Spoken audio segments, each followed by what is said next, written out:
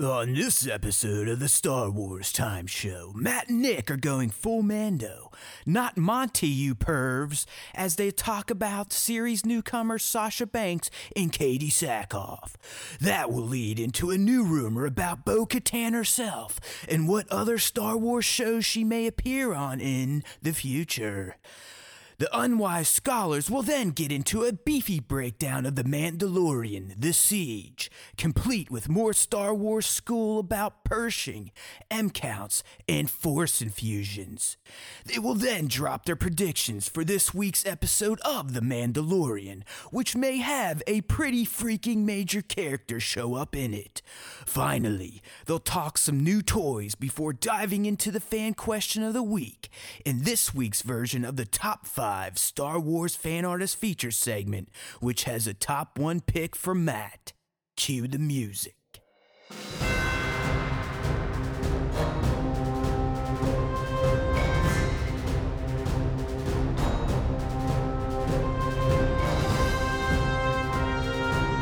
you remember after this one, just hit him up.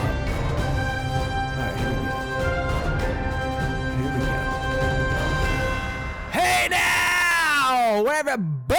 I gotta get better at that transition from the end of the intro into showing our beautiful, stupid-looking faces, because there's a little bit of a delay, there's a little lag there, and it just makes us look unprofessional, which we all know we are, so who gives a shit, I guess, in the end. It really doesn't fucking matter.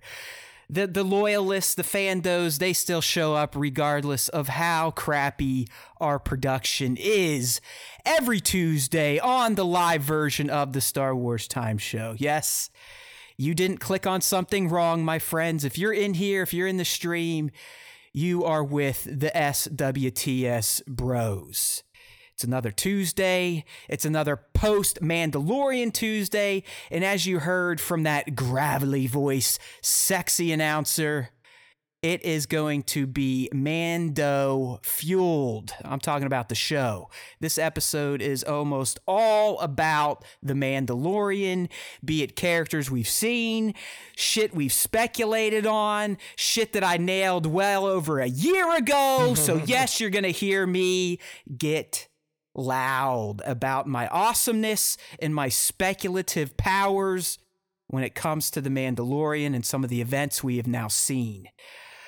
Sometimes I just got to take a breath, Nick, and just appreciate how good I am at speculating on future Star Wars happenings just based on what the writers, cast, and crew give us in either trailers or episodes of old seasons of shows we love. You know what I mean? Yeah, I mean, we were pretty fucking close this time around. We were pretty close. I think I missed on my big prediction. Right. I will say that. I said that by the end of this episode, the baby would be in the hands of the Imperial Remnant. And I was wrong. I'm not fucking around, Nick. I was getting anxious. The way the episode was going, especially when we got to the lab, and you're like, uh-oh, and he's like, I gotta go get the baby, and I'm like, oh, no, Nick did it. He did it. He whipped that big dick out and made that prediction. It's gonna pay off, but... I thought, too, because I saw all those kids, and I'm like, one of these kids is gonna be a fucking Imperial spy. I know it. And I was wrong. Well, we all knew there was something up with that shithead at the beginning, right? Like, I mean, the camera lingered way too long on that mechanic for things not to be a little fishy with him. But fear not, we'll get there. You know, that's just a tease down the road. We got a few things to talk about before we get to our full and beefy breakdown, as the announcer described it as, of The Mandalorian S2E4, a.k.a. The Siege, directed by Dylan Apollo himself.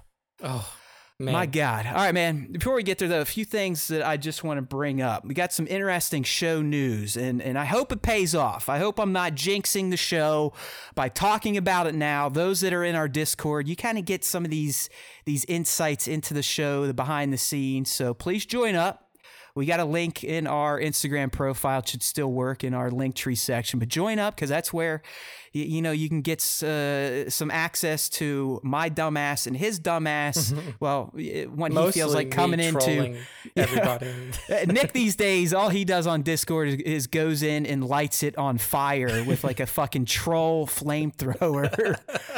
But, you know, I'm in there to kind of talk shop and just bullshit about the franchise. But I do want to make an announcement, and I do hope this pays off. I mean, it is locked down up until now, but schedules can change. You never know what happens out there in Hollywood land. But thanks to one of our fans, Spencer, a.k.a. Barron's Black Series, who these days is essentially playing our agent. PR person. He's our PR person. He does this in between working as a special needs teacher. But, you know, he kind of gets out there. He's got some balls on him, and he's not afraid to ask questions. He's not afraid to be told no. But I believe this happened after one of the most recent Quarter Crew Stuntmen React videos that featured one Lauren Mary Kim, who is quite a talented stunt person. I mean, she's got, let's just put it this way, she's got way more credits than Stunt Buddy, the guy I've been talking about, and he's got some impressive credits too.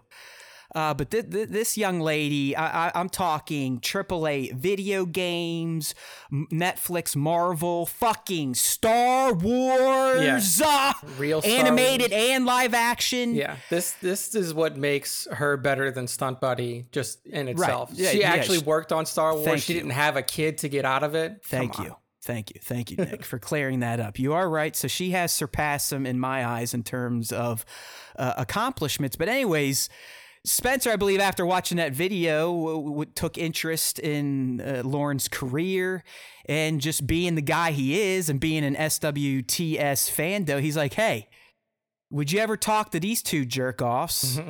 And, you know, you could tell in the chat she probably had to think about. She's like, sure, why the fuck not? Slid the email. I then took the reins from Spencer, if you will. Reached out to her. I didn't hear anything. And then last week, right at the end of the show, her publicist popped on. And this guy Hussein's like, hey, man, hit me up when you're done. And so I reached out through Instagram and just kind of explained who we were, what we do, how dumb we were, how low of a following we have. I mean, I'm not blowing smoke up anyone's asses. And honestly, this is why you motherfuckers need to get us more of a following that people can see via YouTube subscribers or Instagram or Facebook or whatever. Because when you all want me to go out and talk to these people, these big guests to bring on, it's a little fucking embarrassing to be like, hey, we're Star Wars Time Show. We do like 2,000 downloads a month for 4 shows. That's like 500 people. In real life, that is nothing. Yeah, that's nothing. I wouldn't go on a fucking podcast that has that low of a following. You know what I'm talking about? And I'm a nobody. So that's why this is on you motherfuckers. If you want better guests, you better promote this bitch. Yeah. Promote the Star Wars Time Show. I mean, Come on. We're really fucking lucky to get this girl. I mean, first off, the fact that her publicist listened to at least a part of the show and wasn't like, these people are just morons. We cannot allow Lauren to go on the show. Exactly. That was one. And then 2, I mean, the credits that she has, she's been in nearly every episode of The Mandalorian. She was in 4 episodes of The Mandalorian, so not nearly all of them, but she was in episode 11, chapter 11, as Sasha Banks' stunt double. Casca. Yeah, she's Casca Reeves. She's Casca Reeves fighting. She was the armorer stunt double in the last episode of season 1. She did the stunt previs for the Gunslinger chapter 5, and then she doubled Fennec Shand. Fennec Shand, yeah. And then she was also in episode 4 of season 1. Oh, and by the way, she's fucking Ahsoka Tano in the Siege of Mandalore fighting Darth Maul. Okay, yeah. So there you go. That is the caliber of guest that I have locked down. Hopefully, she's going to come on the show December 29th. It is not going to be live. She did not want to do a live stream, and I do not blame her. Yeah, I don't like you people either. I just let you in here to hang out with us. So I will be doing it separately before Nick and I do the live stream that day. So I'll be getting up and doing it with her. She's going to be out west. I'll get that lockdown recorded, hopefully. And then the day after, when we put out the audio version only of the Star Wars Time Show, I hope to also drop that interview. So, like I said, we still need the day to come and we need her to show up. I don't think she's going to purposely blow us off. But I could also see as it gets closer, she's on a vacation. She's like, fuck December 29th, I got to get up and talk to these dickheads. Yeah. Oh, I'm sick, Matt. Sorry. We'll have to reschedule. But I don't think that's going to happen. So yeah, I mean, it's a big get for us. And I am, really happy that somebody of her caliber would decide to come on the show. It's only going to be Matt doing the interview. Eventually, we may do like a Howard Robin style interview if we can find somebody who is more, I don't want to say like somebody who we're a little bit familiar with, or somebody Nick, who's a little bit more fun. That's going to be my next announcement because Spencer, he never rests. Yeah, right? He never rests. I mean, he's always trying to hustle shit for himself and get free stuff. But he's also looking out for the Star Wars Time show because he has a candidate to come on the show, and I think it would be a great one your first one. And it's one of the creators from GTP Toys, the people that make the Space Walls and that made that Tantive 4 1/12 scale playset that we have talked about, which, by the way, if you still haven't pre-ordered yet and you've been thinking about it, please hit them up, all right? Apparently, they're not doing so hot on this project, and if this one doesn't hit their magic number, GTP Toys is essentially dead. Under. Yeah, I mean, because this was basically Lucasfilm like giving them an olive branch and saying like, "Hey, we will officially sponsor you for this. I know you've been doing this crap without our blessing for a while." But if this, like Matt said, if this doesn't do well, then things could be rough. So I still need to reach out. I believe his name is Michael, but Spencer, he's got the ball rolling. But I think that'd be a good one to just have on the regular Star Wars Time show. Maybe I might have to build a new OBS setup, but just bring him in for a segment, and then when he's done, we'll just kick him off the screen, and Nick and I will continue on. But I want Nick in some of these too. It's just some of these ones where we're dealing with, I guess we could say celebrity at this point, or that have the Hollywood cred. For now, I'm going to handle those. It's nothing to do with Nick. It's just scheduling and getting them done is really the biggest issue. It's easier to work with two people on a schedule versus myself, Nick, and the interviewee. So that's coming down the pike, and I'm pretty excited for that. I got to do some research for the Lauren interview, but I hope it's going to be great. And if you do listen to my man Stern, that's kind of how I'm going to do my interviews. Obviously not getting in, not that he even does it anymore, but into the sexy time stuff. But it's going to be kind of a breakdown of who she is, where she came from, why she got in the stunts, influences, and then obviously lots of Star Wars talk just based on her experience with the franchise. You just need to be like, do you know Eric? Do you know my boy? If you do, can you beat him up for me? Yeah. Well, I mean, they do know each other, but I don't know how far I'm going to go into that because I never know what my guy does out there in the wild. So sometimes, he's an asshole. I hate him. Well, the stunt community, at least what I've been exposed to, they're like the mafia out there in Hollywood. They literally have gangs. My buddy, he initially was in Action Factory. Then he dropped out of that. There's 1,000 Pounds. There's like the Wolf Pack. I'm not kidding. Like in these stunt gangs, if their members get on a project, they essentially will only bring in other members. And that's kind of how things work. And really, that's probably why Lauren has had a lot of jobs on The Mandalorian. And if my buddy didn't decide to have a fucking human, he probably would have a lot of jobs on The Mandalorian too. Because once you get in on a production, especially in the stunt scene, like I said, it's a brotherhood, sisterhood, it's a mob. You're in. So they definitely know each other, and I'm sure something like that will come up. So some good stuff coming up for the SWTS. We're growing up. We're big boys now. But let's get those numbers going. I mean, thanks to Mandalorian videos, where we finally got over 600 subscribers on our YouTube, but it's embarrassing to even say that number. 600. After 2 years of existence with content that I might add might not always be great because I do one takes and I don't go back and fix flubs. Not that I flub a lot.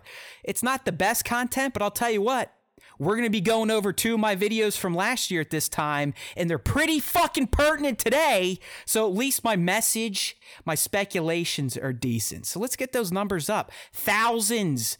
That's all that matters. These hundreds bullshit, it's embarrassing. Don't make me feel like a loser when I reach out to these people. That's what I'm trying to say. All right. And then last thing before we get into the topics, unless Nick has anything to bring up in between the week, I just got to give a shout out to Visual Force on Instagram, Austin. Just a very, very nice bit of feedback in our direct messages this past week. It just simply says, like, you know what, Matt, is like, as soon as I'm done watching a new episode of The Mandalorian, I immediately come to Instagram to watch your Easter egg video. And we all know how much I love having, my taint tickled. That stuff goes further than cash. It always will. Just, telling me that all my efforts aren't for naught, because that's what I feel like. I mean, videos barely do 100 views. But from someone in the community to take the time to be like, listen, dude, I really appreciate your content. You do a lot for the community. We speak your name. And I'm like, well, thanks. It's nice to hear that every once in a while, because I've heard that Nick and I do a ton for the community. I'm still waiting for the community to do something for us. You know what I mean? Like, let's go. Let's fucking go! No more 600 subs on YouTube. Do something about it.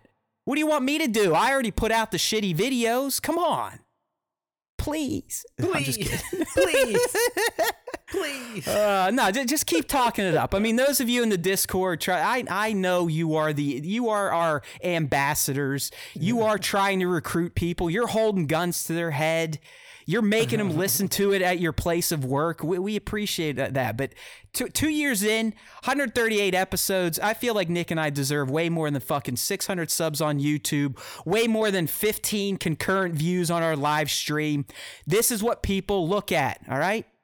I feel like a loser for it. Nick doesn't. He's not like me. He's not the narcissist. But I'm telling you, if you want better guests on the show, it's very hard to reach out to them and go, you want to talk to us? No one listens to us, but do you want to talk to us? Like, if we reached out to Dave Filoni, he would be like, get the fuck out. That's what he would do. That was my impression of Filoni. Like, that right there, what you just heard, that laugh, that was him opening the email from Matt Haywood. He would have to take off his cowboy hat to cover his face, and he never takes off his cowboy hat. Oh, my God. It's embarrassing. Like, I feel like such an asshole. I really do. But, hey. Lauren Mary Kim, hopefully 12/29 with the episode dropping a day or two after. Working on the GTP Toys interview. We got shit going on. But I want to do some of these interviews, but again, I don't want to do it looking like a clown. Okay? All right.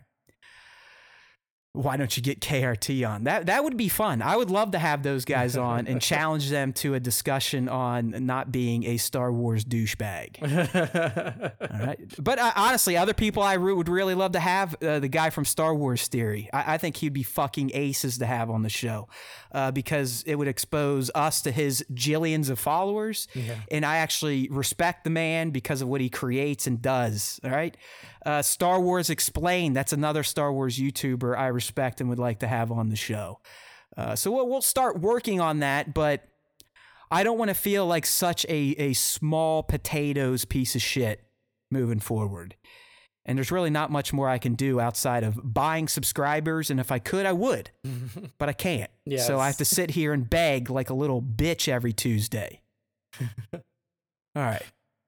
Nick, anything to update us on, or should we get right to the Star Wars talk? Let's get to it. I mean, we got a ton of Mando content this week, a couple of interviews to talk about with some of the big people from the previous episode of The Mandalorian, the Heiress. So I think we just jump right into it. All right, man. Well, you kind of took the lead on some of these interviews with these new women of Star Wars, lovely women of Star Wars, and Mercedes Varnados, a.k.a. Sasha Banks. Or Varnado, I'm sorry, and Katie Sackhoff. Yep. But first one here, Sasha just kind of sat down and chatted about the Mandalorian experience, how she got into it. It's kind of an interesting story. I mean, obviously nothing that happens to us schlubs But if you're on WWE, this type of stuff can happen, right, Nick? Exactly. So the interesting thing about her whole process for getting into The Mandalorian is really how she got the part. A lot of people have to go through auditions, and you have to go through multiple auditions, callbacks, all this different shit to try to get a part, especially on a show like The Mandalorian, where people are vying to get in. They're like, please put me in this fucking show. But for Sasha... I mean, Nick, at this point, I'm speaking for myself. I would voluntarily cut off my testicles to be on the show. I mean, it would be in a high offer. Testicles, a finger. I want to keep my toes because I think you need most of those to stand up balance, straight. Yeah, to balance properly. But I would give up a finger. I'd give up a finger and definitely a couple balls. I don't need my balls anymore. Fuck them. Yeah, I know, right? You already got one kid. You don't want another one, right? What's the point? I mean, my DNA is poison anyways, and I can already see it in her. I'm like, yeah, you're probably right, Nick. I should spare this earth any more Haywood DNA progeny from my line of the Haywood. No more. But for Sasha, for Mercedes, really, it wasn't even the WWE that got her this role. It was an interview that she did on Hot Ones. And if you are familiar with that, it's a show. It started off as like a YouTube series, and now it's on Hulu. And honestly, Nick, we talked about this before.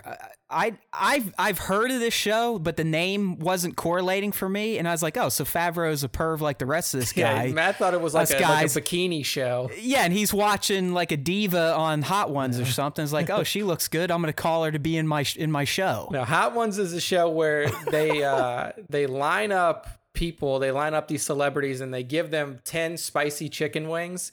And the chicken wings get hotter and hotter as you go along. Just go through an interview process. They ask questions, all this stuff. It's actually pretty fun. So Favreau saw her on Hot Ones and was like, I want her. That's a hot one. Yeah, I want her in my show. So that was really interesting that she didn't have to audition. It wasn't her wrestling. It was an interview on Hot Ones that got her the part. And, they talked a lot about how this compared to stepping into the ring for the first time and everything like that. So I will read you that. Real quick before that, Nick, how do you she almost ran into a situation that my buddy had where she wasn't even sure if she was going to be able to commit to the Mandalorian because of her wrestling schedule. WWE, you travel a lot. I mean, basically WWE is a road show. It's like a circus. It's like a circus. I would imagine someone like her is probably on the road 320 out of 365. So yeah. Now, I guess it depends on how big of a Star Wars fan she was or like how much she wants to get into acting. Because you got to wonder, like, if it wasn't going to work out, would she have bailed on wrestling to dabble into something as big as Star Wars? I think for somebody like her, I don't know if she had any other acting projects before, or if she was just, WWE Sasha Banks. Right. But I feel like for WWE people, the goal is to like make that jump, is to like get that superstardom level, like The Rock or Cena or Bautista, and then you make that jump into acting, and then you don't have to worry about getting fucking beat up every week. And they still come back and like getting beat up because I don't think any of them can get it out of their system. I mean, The Rock makes like $1 trillion. He's the most famous guy on the planet, yet he'll still come in and do some bumps every once in a while just to fucking do it. Yeah, I mean, it's a part of their DNA at that really point, is. Once it really you get into it. So I would imagine that she would have gave up the, skipped whatever she was doing for WWE and been like, dude, I'm Mando. I gotta do it. I would think so. I mean, and it's tough because, as you said, there's only a few names that make the transition and do it right and don't end up in just nonstop direct to stream or BC type of movies. Yeah, I mean, even mega stars from WWE like Triple H, Stone Cold Steve Austin, they didn't make it. Kane, I think Kane tried. Undertaker might have tried. They didn't quite make it like Rock, Cena, and Batista. Yeah, it's really hard to make that transition. You have to have not only the physical, presence that all of these people command, but you have to be able to act. And that's one thing that not a lot of these dudes can do. Like, yeah, it's different when you're acting in a ring and you don't really have to talk all that much. But when you get on a screen and you're completely focused on your performance, and you're mostly you talking and your ambiance on the stage, it's different. It's a different kind of thing. So I'm glad to see that she made that transition, or she's starting to make that transition. It seems like Casca Reeves is going to be a character that could pop up again. I fucking hope so. Yeah. Because, I mean, again, like, she didn't have all that many lines in this episode. But she got more than Axe did. That Simon Cassanitas character. Yeah, and I think that he's, like, an actual actor, too. Yes, Simon, totally he Simon's, is. You know, he's kind of been around Hollywood. See, the one thing I'm going to ask Lauren, was she the one that did the flying leg kick on the sail barge fight, or was that Sasha the wrestler? I know, because, like, that's an interesting one, because there are a lot of stunts that she could probably do herself. Exactly. But they had to bring in a double, so she didn't want to do them all. Maybe she's like the other guy to Lateef, where she's just like a gun girl, like she's just good with guns. Yeah. I mean, I don't know, but like I said, I'm pretty sure Lauren's gonna have a gig with Mando for its run. Yeah. So, but on to the next question that I asked to Mercedes, it was based around like what was the comparison between, you know, stepping on the Mandalorian set for the first time and then getting in the ring for the first time. And I love the quote from John here at the end. Is great. Yeah, it says this is her response. She says it was beyond, not beyond something. It was just beyond. Just like the first time ever seeing a wrestling ring. It's like the first time ever seeing anything, just so magical. I would hate to ruin it like how it looked backstage, but you felt like you were in a different galaxy, in a different world, which is kind of, you know, that's because of the volume, you're in that. Yeah, and we've heard that now even from pro actors. I believe Kenobi. Jesus Christ. Ewan. My man Ewan specifically said, like, I'm getting jazzed for this because it's not going to be a circle jerk like the prequels were. Exactly. I'm actually going to see shit and be able to act off of real environments and real props and locations, so on and so forth. She goes on, she says, it was so almost easy to play a Mandalorian because I was legit in the universe. And you know, Jon Favreau and Dave Filoni and Bryce Howard, they were so amazing towards me. Any questions I had, because I was so incredibly shy and nervous, which is so weird to think about, her being shy and nervous. Like this massive personality in the WWE. I could see nerves. I mean, all humans are going to have nerves, but someone that literally has worn a bikini and beat the shit out of other women live with no safety nets. I'm talking safety nets for acting, the performance, and her safety. Yeah. For years now, but you never know, man. You never know what it's like to walk into a Star Wars set. Yeah. So she said that they answered her, you know, happily. She said, but John reminded me, you do WWE every single week and you do that live. You are amazing. There's a reason why I wanted you to be a part of the show. So she said that really made her feel like that's home. what a good showrunner, a good director does. I mean, that's something I think George probably lacked, how to talk to the actors, how to get them to perform the way he wanted to or the way he envisioned it in his head. But I mean, we all know John, not that he directed, but it sounds like he's pretty much a part of every episode. Very hands-on. He wrote them for the most part. So. Yeah. I mean, it's weird too, because you can kind of see that stiffness and that uncomfortability in the prequel trilogy. Everybody felt nobody felt like they were having fun, or nobody felt Nick, like... they were acting on nothing but green backgrounds and drab floor space. Yeah. With other actors that weren't really given any direction outside of just read the lines. Yeah. And look, I feel like that's why, I mean, if you go back and you look at that prequel trilogy, there are some stars in that motherfucker. Like, regardless of what Hayden has done since, at the time, he was an up-and-coming star, nominee. Golden Globe, all this other stuff.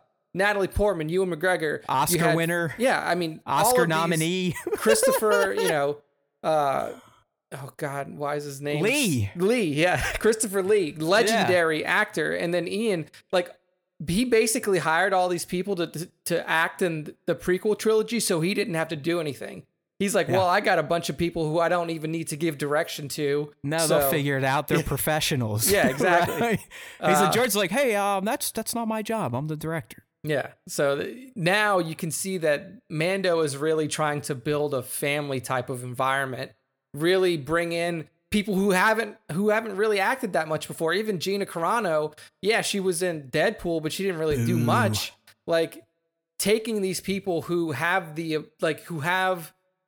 some sort of, you know, ability to them, and then bringing them into the Mando and turning them into actors and actresses that can perform on the big stage. That's something special. That's good stuff. The last thing here, I think it just speaks volumes about who Bryce is as a director, which obviously she learned firsthand through her father. I don't know. We've seen a lot of positive buzz about Bryce's work on this series. I mean, last season, and I think this season even more so with episode 3. But just listen to what Sasha's saying here about, it's almost like Bryce became a mentor, a friend, a mother-like figure. That might be too far, but it just sounds like Bryce is someone that's fantastic to work with, knows her shit, knows how to deal with the actors. And we're going to, I think, hear more about Bryce and how she worked with Katie in the next topic here. It just sounds like the apple doesn't fall too far from the Howard tree. Yeah. She can act just like her daddy could act, and now it seems she can also direct a production in a massive franchise and do it well. Yeah. So this is what Mercedes had to say about Bryce. She said, "She really, really guided me and really took me by the hand because, like I said, I was so nervous. She texted me to make sure I was all good. She walked me through everything. If I had any questions, she was there for me. It was so special to see. And I was just really inspired by her and how she treated everybody. She's so down to earth. I brought a lot of her energy into my work because of how incredibly she treated me. And as you see, she's getting so much praise for her work because she is just so special. I mean, it's rare to see a director like that. Oftentimes you hear about directors actually being the opposite of that, where they're like, they don't really want to interact with their actors outside of... It's weird. It's almost like females are better at dealing with humans in general. Yeah. It's weird. I don't know. I mean, it's just one of those weird things. Yeah, it's like you're so used to hearing like fucking shit about Michael Bay or shit about, you know, all of these other like high-powered directors. Assholes. Yeah, all they do is yell, scream, and complain. Yeah. And here we get the female take on it, and they're actually compassionate and try to help their people versus just screaming at them and trying to coax a performance that way. Yeah. So it's funny because, you know, women, they always get the rap like, oh my God, how could they do anything important because they get periods? It's like, what are you talking? Like, have you seen what's been going on in this administration and some of the men and the way they throw tantrums on fucking Twitter and shit? And like Nick said, in the movie space, hell, I mean, I know he wasn't a director, but just look up Christian Bale's outbursts on the set. Terminator Salvation. Yeah. It's like, what the fuck? Yo! You're in my fucking life! I mean, unbelievable behavior. So, I don't know. I mean, and he was working with Bryce Dallas Howard on that scene. Probably. So Bryce was probably like, chill the fuck out, dude. Like, nothing surprises me when you hear all this bubbly stuff said about Bryce Dallas Howard. I just envision the Howard family as being genuinely good, down to earth people. Yes, they're American royalty in terms of how much they made and how much they've been on the big screen and the small screen, because we worship actors and actresses here. But I actually think there's someone you could roll in.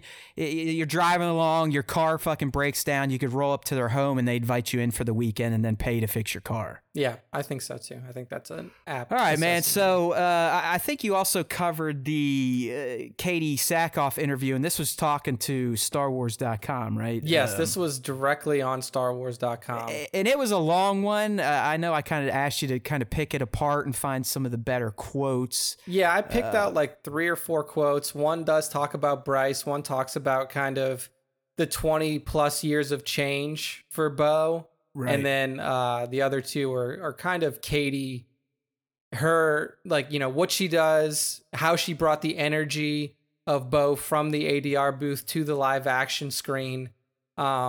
So really, the first one kind of touches on... live stream, we just got Gingers with Soul in describing the Howards. And I think Gingers with Souls, that's a good that's perfect there. There we go. Good job. And Big Amish, yes, there's no problem in wanting to donate some of your body parts to be a part of Star Wars. I established that earlier. I'm ready to give up some testicles and fingers. Yeah, sometimes you got to do what you got to do. So this first one actually touches on something that we talked about last week.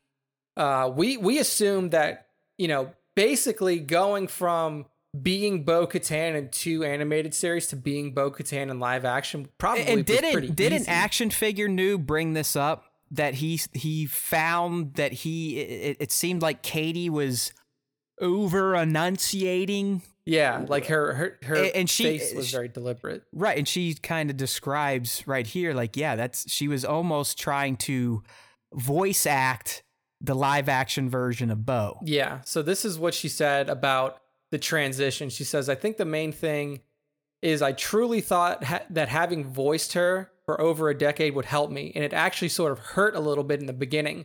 While it gave me a tremendous understanding for who she was as a person, it didn't help me figure out her physicality.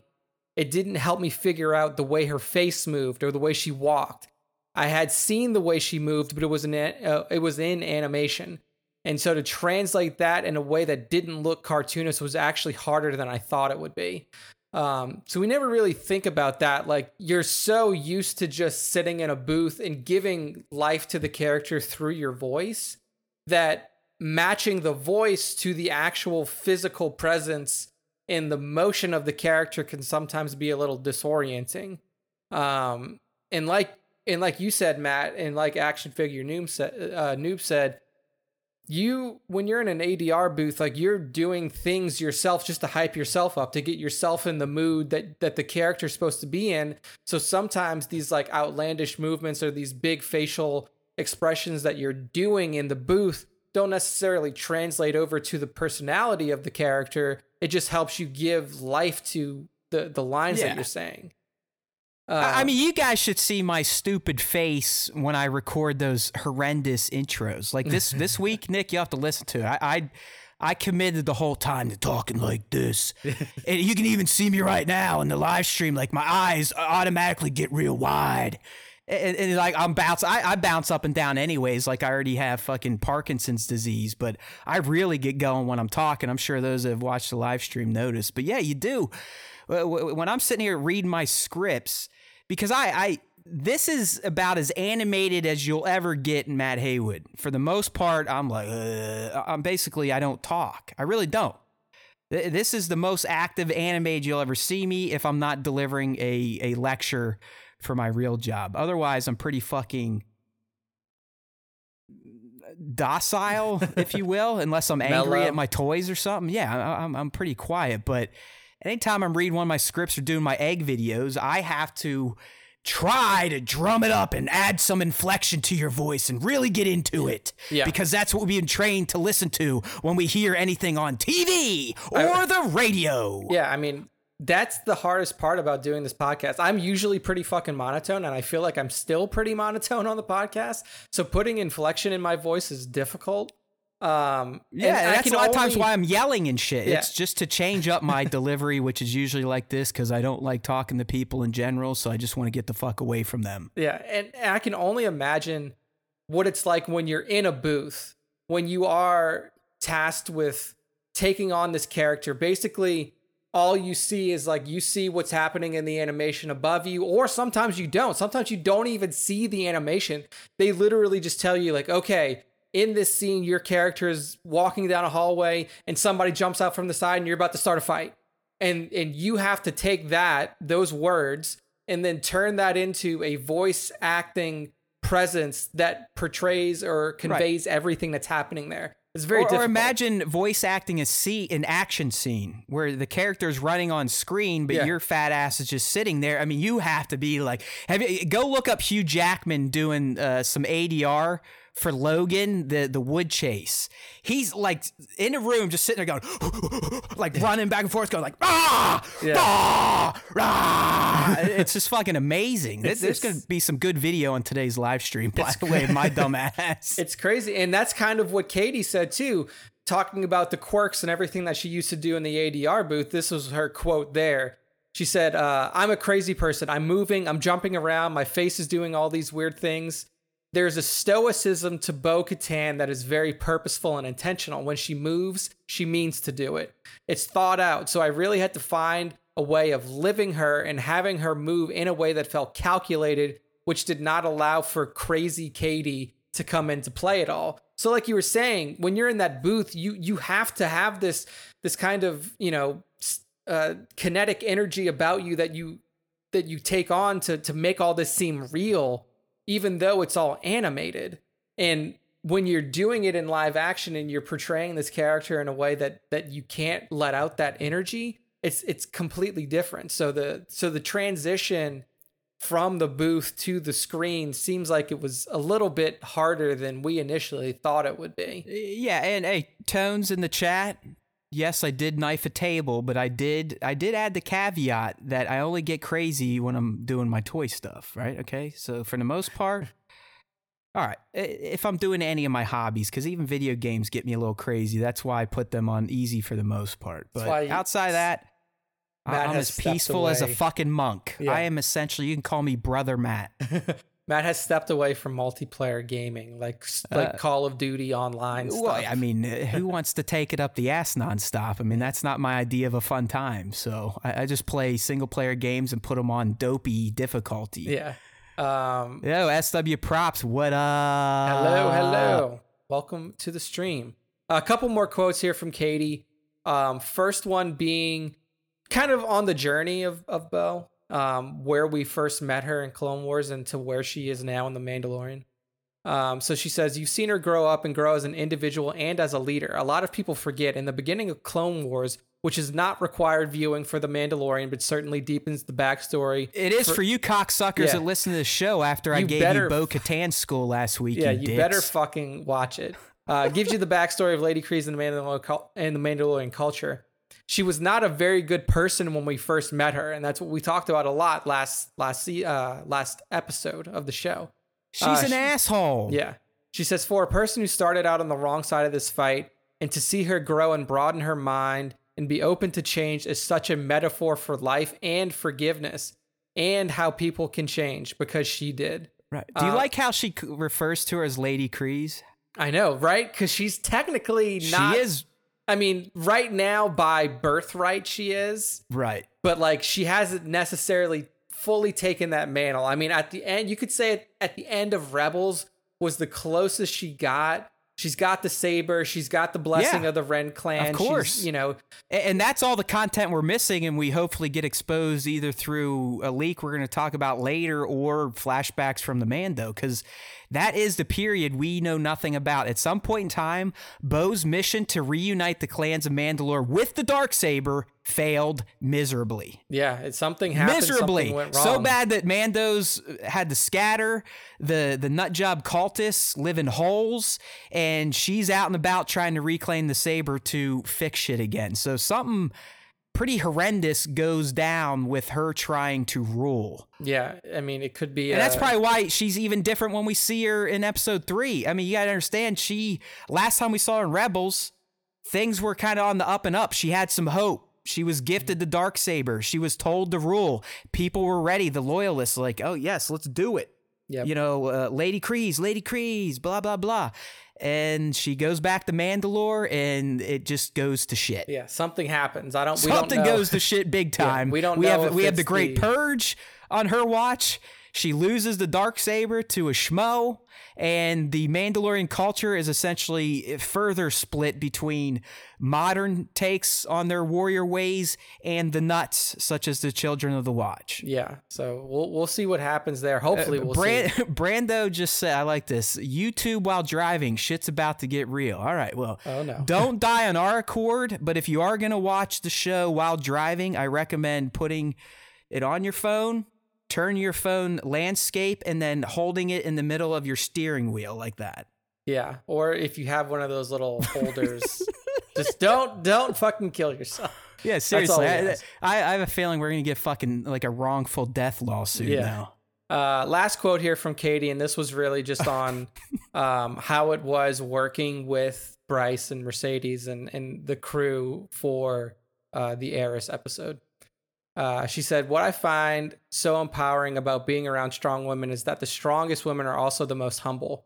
And I find that with Mercedes and also with Bryce, they're just so kind and so great to be around. When I first found out that Bryce, was directing this episode, I couldn't have been more excited. I've been a fan of her for a very long time as a performer, but then also as a director. And seeing the voice that she is developing for herself in this industry as a director and as a teacher is really important. One of the great things about Bryce is that she knows that she doesn't know everything.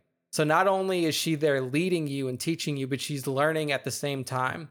And that's what makes a great leader. She's such a great director. And she's such an actress director. I mean, which it's pretty much we got from Sasha too. Yeah. So you know that this isn't like collusion.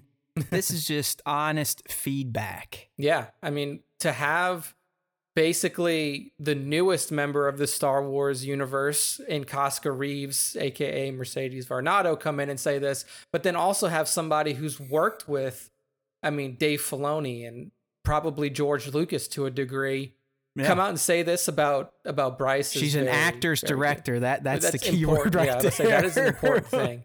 There's a lot of people who are, who are studio directors, who are really more concerned about making the studio happy or making the producers happy. The maker, our beloved Georgie boy, he is not what I'd call an actor's director. He's just the guy. Yeah. Right? He's there. He is the genius that came up with all this shit. That's fine. Like, you've done enough, George. Don't worry about trying to coach these actors. Okay. Yes. Next up, we got a couple of rumors to hit on.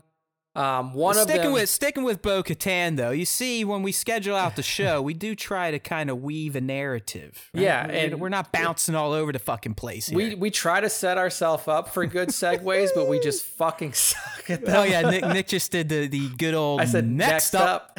Next up, it's that or speaking of. Is going to be the mine's a speaking of, but next up, it's almost like we're at a deli counter and people are taking fucking numbered tickets out, and Nick's the guy calling them out. Like, yep, number 12. Up next, 51, 69. Oh, man. So we have a rumor here from 68.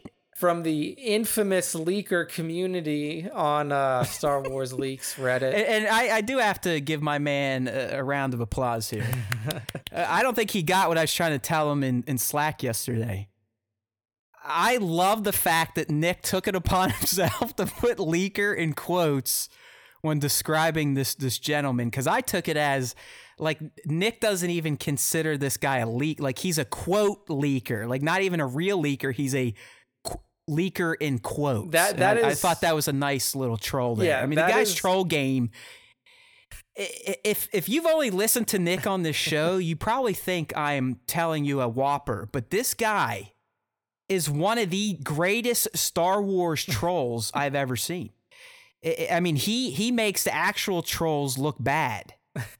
With how good he is, like we got one of our fans, Lottie. I mean, he wrote like a fucking an essay in Discord about us kind of poking fun at Din last week and saying Bo-Katan is the queen of all Mandalorians, and Bo couldn't even hold her panties and that type of stuff.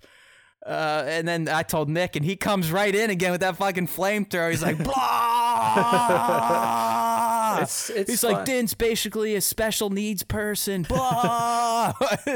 Look, man, I will say that, a lot of the interactions and stuff like that in Discord, like the guys are talking about like toys and stuff like that. So I don't want to just drop in and start spouting bullshit, but like I'll drop into the spoiler channel, I'll drop into the other ones, and then I'll light some fires when I need to. Yeah. But it's like, it's fun when it's a community of people that we know and that we're familiar with and that listen to our content. I'm not going to go out on the internet just like as a rando and start trolling. Yeah, I mean, you're not like a full-on like cellar-dwelling knuckle dragger that just does this to get your rocks off. You're doing it just to antagonize I like to poke our super fans. The fan base. Lottie was hot though. Lottie. Oh my God! I mean, you couldn't pay me to type that much shit on my phone into Discord. I know Lottie was. He was. I love it though. Like I said, I respect that. I appreciate the passion. Yes. Yes. We're not making fun of the passion. It's just, Nick got some people worked up last week by shit talking Din. I mean, Tones was about I think Din is fantastic. I think, Bo-Katan, she's got a little more history to her now. She probably is a little more skilled in certain areas. But if you watch my Easter egg video, I give Din a specific shout out and props over Bo-Katan based on some things we saw him do in episode 4. So everyone calm down. We still love Din Djarin, right? We don't even know his full story yet. We know he's a little goofy. We know he cheats a little bit with the rules now with his little buddy lifting up his helmet. Look at that. Okay. This fucking guy. He's only 7/8 of the way there to take off his helmet now. We've seen part of his chin, so he's only got, anyways, but back to this. We got a Bo-Katan rumor for you, and Jordan Mazin. Like I don't think he's as bad as the KRT guys. I know sometimes they'll kind of use him as a crutch. Like I think Jordan also agreed with us, but I don't necessarily have as big of an issue with this guy leaking as I do the KRT boys. And honestly, the KRT boys have disappeared from Reddit. I don't know if their minions have just stopped promoting them there, or if the mods over there were finally like, all right, fuck these guys. Hopefully they just kept to their word, and they're like, because they said one time, if we're wrong on this, we will never post something again. And they were wrong. So okay, good. Maybe they just fucking shut it down. But this guy, I think he's hit here or there. But honestly, what he's selling, Nick, isn't something that I would scoff at. I mean, I could totally see this being the case, especially knowing what we know now about the character of Bo-Katan and how she has been further immortalized in the franchise by bringing her over to live action. And I swear to God, I don't know if it was a Star Wars article. There was an article last week with Katie where she said, listen, Bo-Katan and that whole side plot is going to be huge for the future of The Mandalorian and future events. I don't know if that's this season or moving forward, but the way she said the quote, she was implying that Bo-Katan is going to be major in terms of how the story plays out in The Mandalorian. No, I mean, it makes complete and total sense considering. Yeah, so a leak like this, I'm like, yeah, sure, it makes sense. Keep, give us some more of the character, right? Because they're saying we're going to see Bo-Katan popping up in the Bad Batch series. Yeah. Which timeline-wise would allow us to see... You would have to kind of get deep, though. Like, right. It depends if the Bad Batch essentially picks up right off of Clone Wars, and we're talking... Then you have to get pretty far into it before you get to the point where we want to see, which is post her getting the Darksaber. Well, I don't think we can do that then, because we're looking at almost 18 years past the end of the Clone Wars, right? Because she gets the Darksaber a little bit before the Battle of Yavin. I mean, exactly. So what I'm thinking, Nick, and you can go next here, is if she is in it, we're going to see more of the severely broken Bo, because it would be directly or shortly after she enabled Maul to take over. Maul's back on Maul would be vanquished at this point. It would be right after the Siege of Mandalore. Yeah, it would essentially, it would probably pick up not too long after episode 11, because that's the last time we see Bo. She wasn't in 12 at all. Yep. And it would deal with her trying to root out the rest of Maul's bullshit from Mandalore. But then you could potentially also, I don't think we'd see it, but this is what I envision she'd be doing. She would be probably starting her work in organizing Clan Kryze, working with Clan Ren and some of the other not batshit crazy clans to get back to some sort of normal Mandalore, albeit before the Empire takes root and starts to fuck with the clans again because of Gar Saxon and his clan and what they want to do, and the Vizslas, and the other thing. That's what makes this interesting to see how it plays out, because you don't really have all that much time before, like, from the Siege of Mandalore, where you assume that Bo-Katan is now in a place to take over Mandalore as the planet and stuff like that, to when Imperial reign under Gar Saxon and the Imperial Super Commandos takes over. I mean, Nick, could take place immediately, because just because the Clone Wars ended, all that meant was so did the Republic and the rise of the Empire begins. Exactly. So I think you're right. I mean, it could almost be directly Yep. Gar is rolling right out of his role as being Maul's lieutenant into welcoming the Imperials, who inevitably are going to show up. Yeah, so it could be interesting to see, like, what is her interaction with the Bad Batch? Does she try to get in touch with them to help her overthrow the Imperial government that's now in place on Mandalore after Order 66 went off, or something like that? But like, she has a long story, even between end of Clone Wars to where we see her again in Rebels. Like, there's still a lot to cover there. Oh yeah, I mean, you're a decade at minimum. Yeah, and then even after that, like, even after we get to Rebels, like, the most important shit that is pertinent to what we're seeing in Mando now is post Rebels, like post her getting the Darksaber and having what failed. Why did she fail? What went wrong when she left Sabine in our Rebels in, I believe, episode 1 or 2 of season 4? Yep.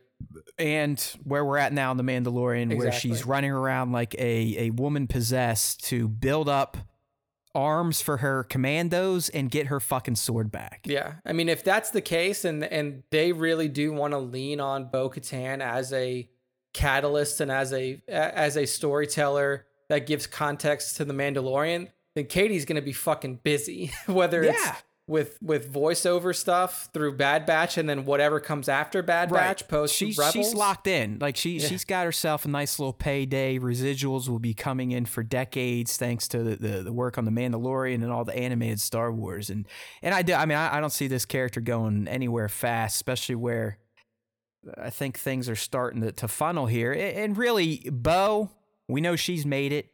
I mean, Ahsoka at this point is a done deal. We should be seeing her this Friday.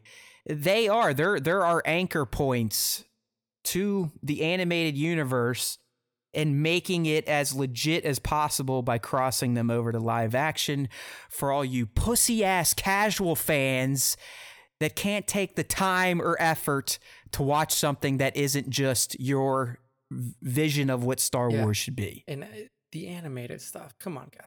But it's great. I mean, it's very possible. So this, I mean, I kind of shit on it. And as I say with all of these leaks, like, it's a leak. It's not true until we hear it from somebody who's actually... That's why we throw the rumor up there. We're not clickbait fucks. Yeah. So, I mean, it would kind of make sense, but it also, given the timeline of the Bad Batch, it wouldn't give us the information that we need to directly tie to Mando yet. Like, you would have to, like Matt said, you would have to go like 18 years forward to get to the pertinent info. It would still be good information for the characters, see more growth, see what ultimate... I know, I mean, obviously watching her sister get murdered kind of helped her snap out of it a little bit.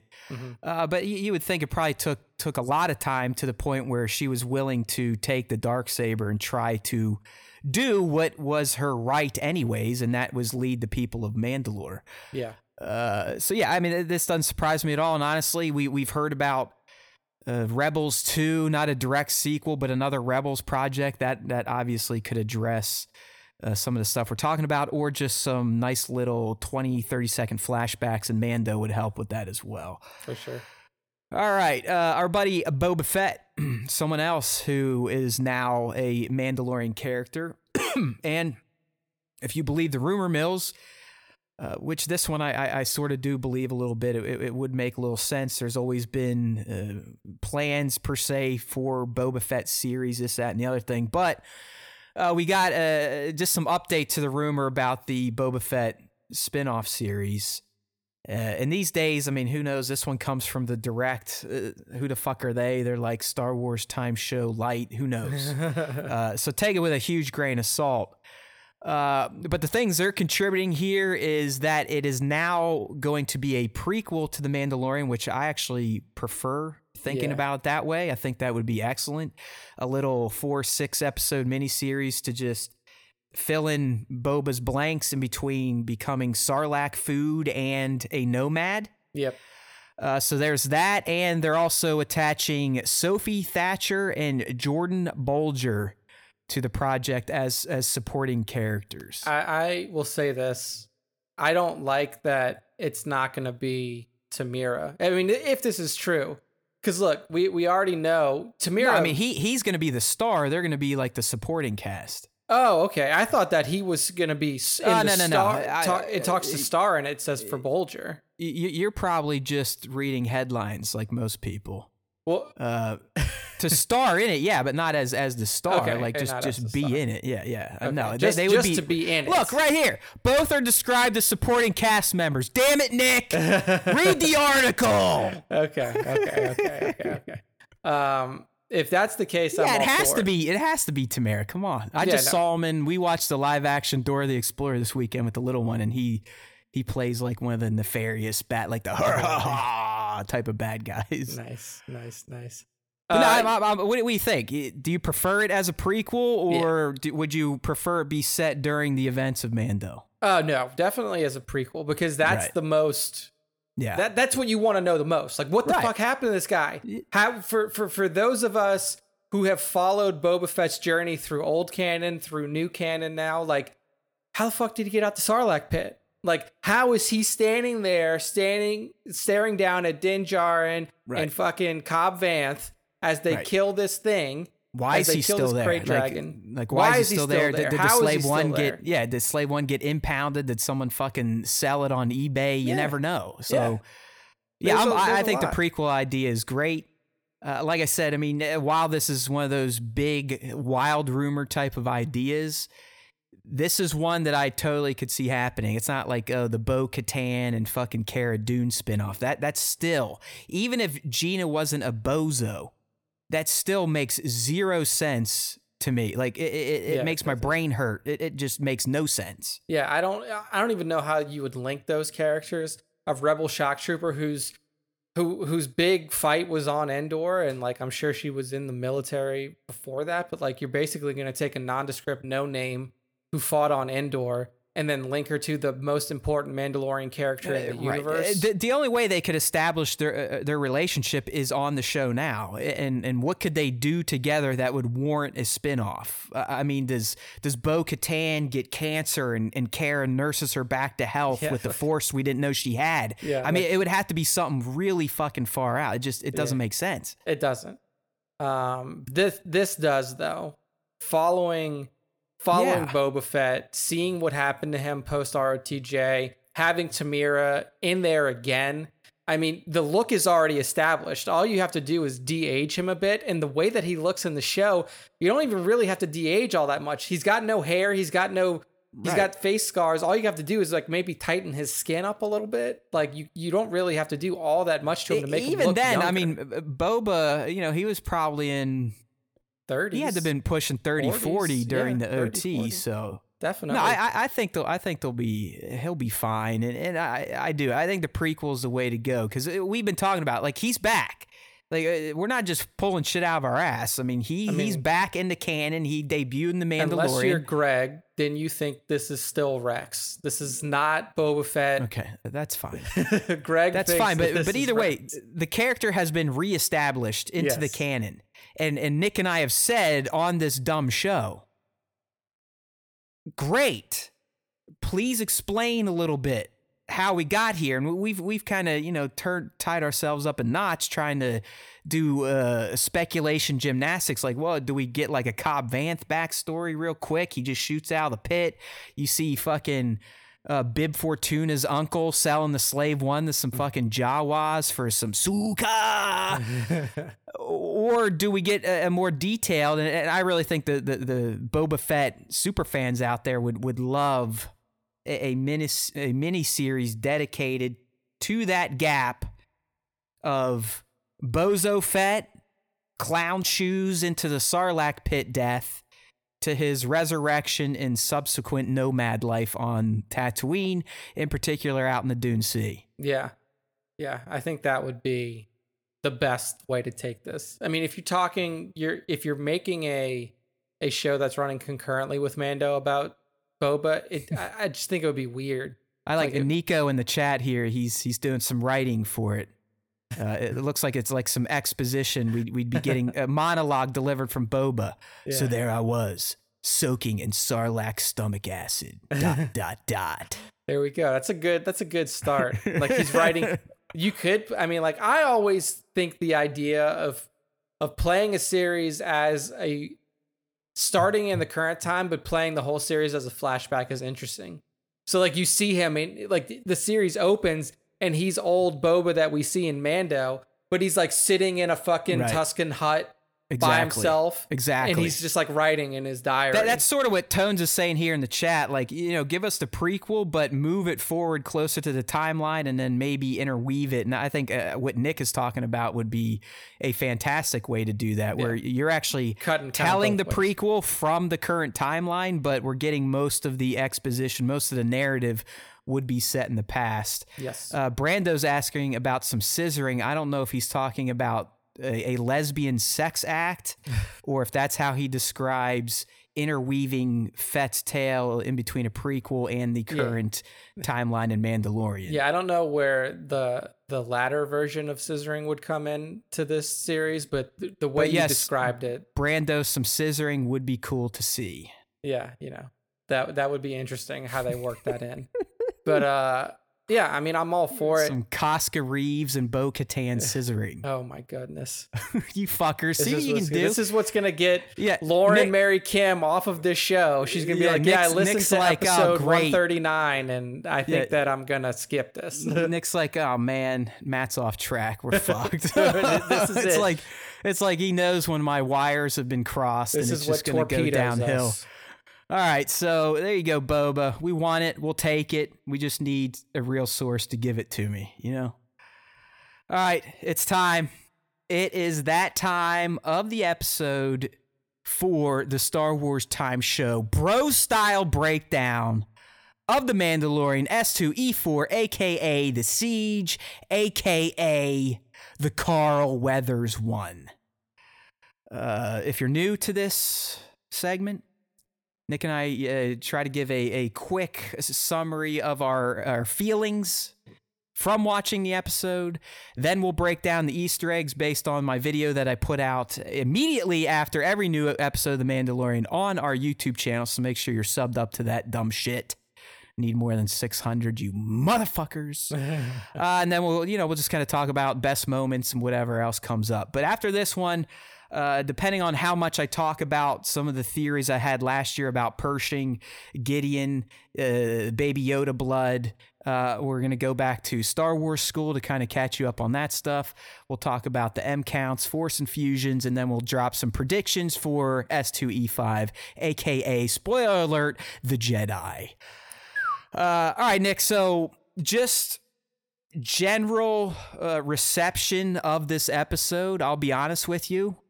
And so far, only the intern has concurred on my feeling about this episode. But from start to finish, I felt like something was off in The Siege. Yeah. It didn't seem like it fit or flowed with the previous episodes. I don't know if I can accredit that to Gina being a dope and just kind of breaking the fourth wall for me now, where all I see is Gina and not Cara Dune, or the way Carl directed the episode, which I think was a little 80s, 90s action movie-esque. Not saying that's a bad thing, but something about this episode just didn't flow for me. Now, that doesn't mean I'm going to be like you angry assholes with episode 2. It's like, oh, fucking filler. I'm canceling my Disney Plus account. Bleh. It was fun. There's some great stuff in it. We finally got a little more insights into what the fuck's going on with the baby. But it didn't feel like an episode of The Mandalorian for the most part to me. So that was my general take. It's interesting you mentioned that to me. I mean, I didn't get that feeling from it, but I can see where you're coming from, because essentially it like starts off as an episode of The Mandalorian.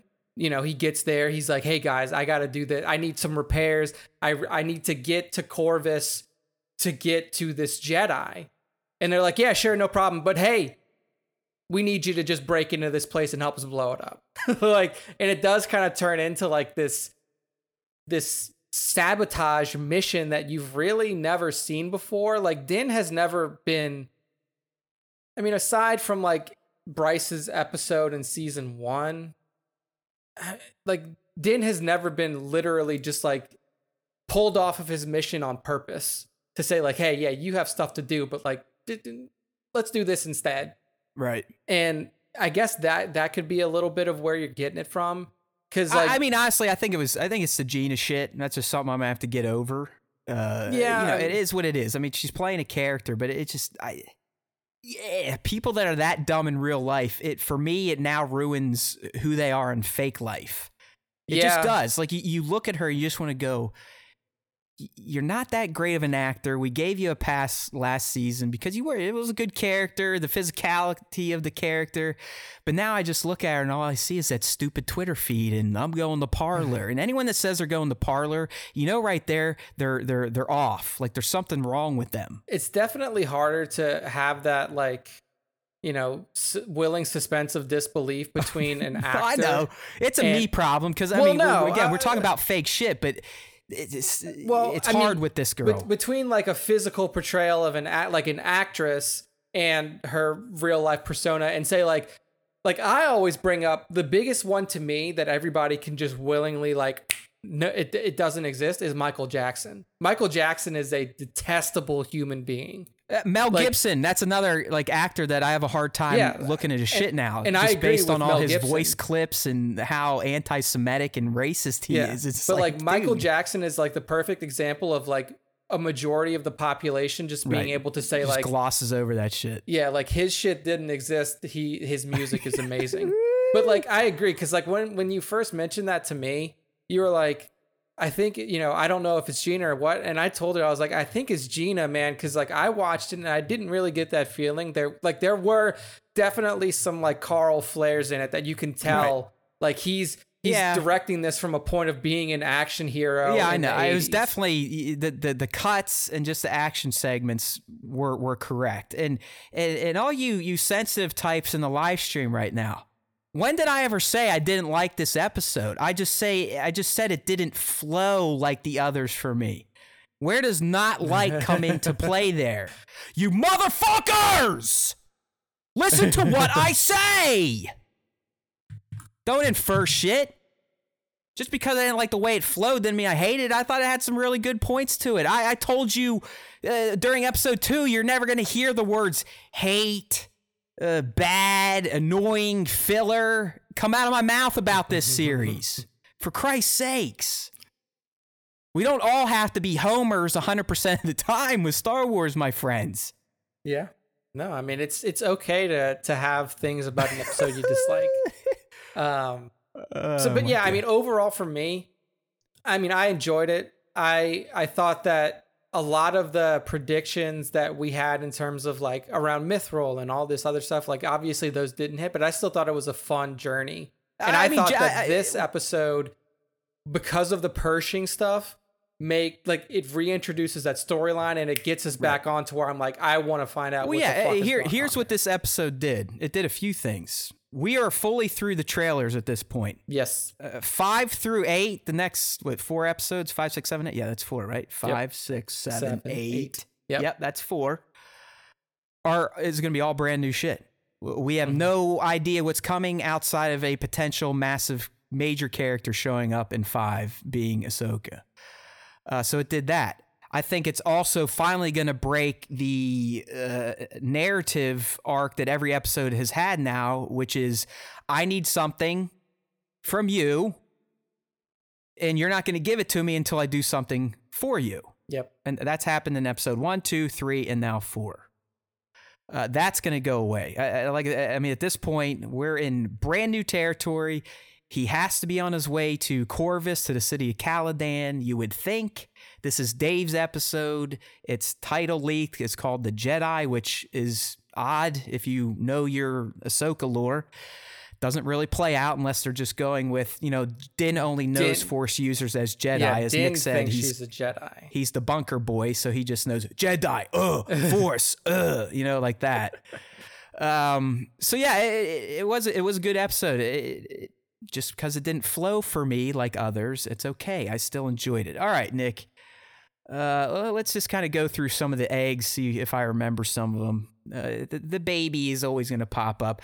There's some people. The intern, in fact, is over the baby at this point. He wants the child to die. Yeah, he wants to kill the baby himself. And I don't get that. I'm like, bro, it ain't happening. I mean, the child is an ATM for LFL. Cash cow. You know what I mean? Like, it is a license to print money for Lucasfilm licensing. So the child isn't going anywhere. Now, I still think it is going to get kidnapped, and that could be coming up right here in this episode we're going to watch on Friday. But the child's not going anywhere. But anyways, eggs. We got to call back to the infamous memeable Super Bowl moment in this episode, but now he got to do one with Daddy. Yep.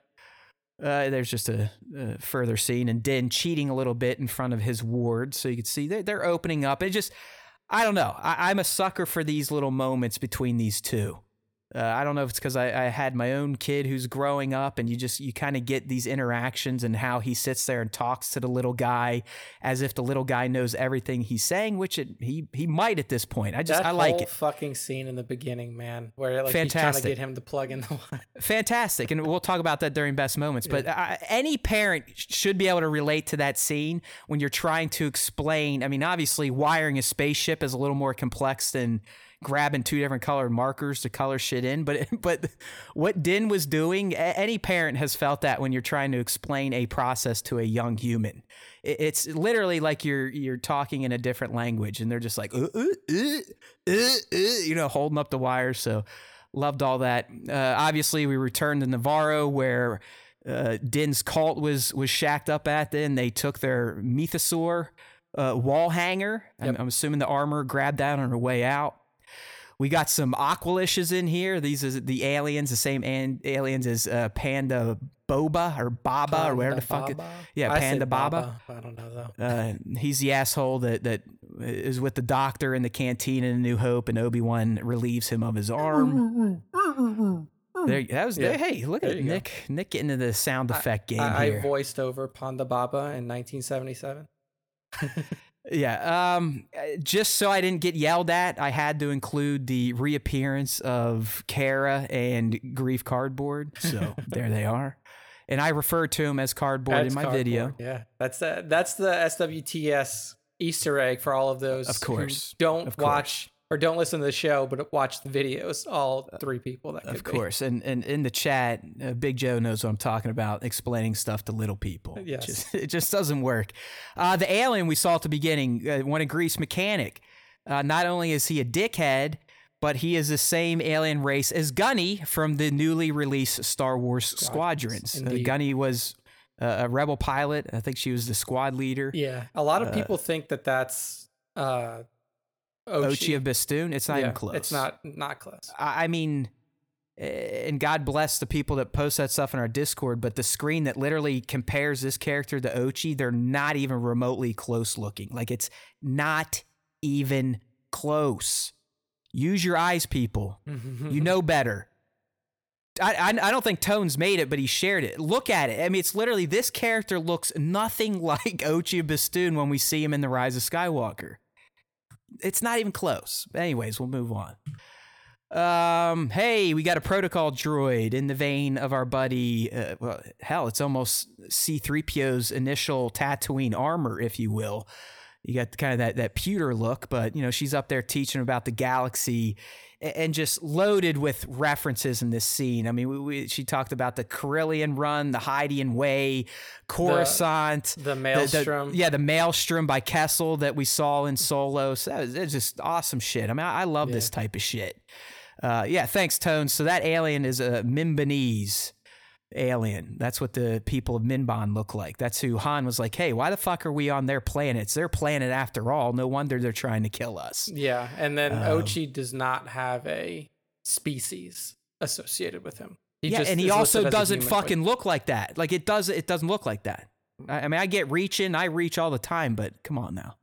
And yeah, Tones didn't make it. I'm not shooting the messenger here, but whoever made it is an idiot. Next up, our buddy Mithril returned. And, as Nick said, we were off on this one. I mean, our predictions for 4, not the best. Notice we didn't have a celebration. There was no self-clapping for this episode. We missed on the big one. Nick put his balls out there, and they got chopped off, unfortunately. Hey, sometimes that but happens. we lightly hit on it. I think our biggest miss was that they weren't going to the base to help Mythrol because he was already there.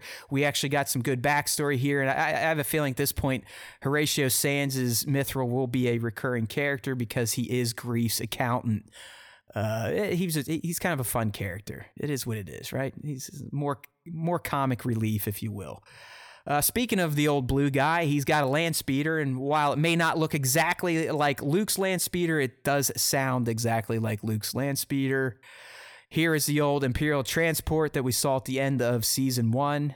I think it made its first debut in Star Wars Rebels Season 4, and it served as a pretty damn good getaway car in this episode. Mm-hmm. This one, I actually got a feedback. They liked this Easter egg of speeder bikes because I literally just went speeder bikes and then moved on to the next Easter egg because, like, yeah, what are you gonna do? What can you say? Honestly, like, it's like, come on, people. I mean, sometimes some of the eggs I point out, I only do it just to avoid being yelled at and called an idiot in the comments. Following up with that, they found the code cylinder, which is always in the breast pocket of Imperial officers. And I think this is one of the first times, at least in live action, we've seen one used. Yeah. They're typically just dressings for the uniforms in the live action universe. All right. We got the resurgence of Pershing, a big character from Season 1. He was in the first episode and Episode 3. And he is who I want to talk about in our next segment, because what we learned now has shed a lot more light on what they were doing with the child in the first place and why they want them. And it also validates my excellence as a Star Wars speculator, going off minimal amounts of information, using the wealth of knowledge in my head to formulate what could be happening in the future of a series. And I think I did pretty damn good with this one in Pershing. So we'll address that in a separate topic. That's how fucking good it was. All right.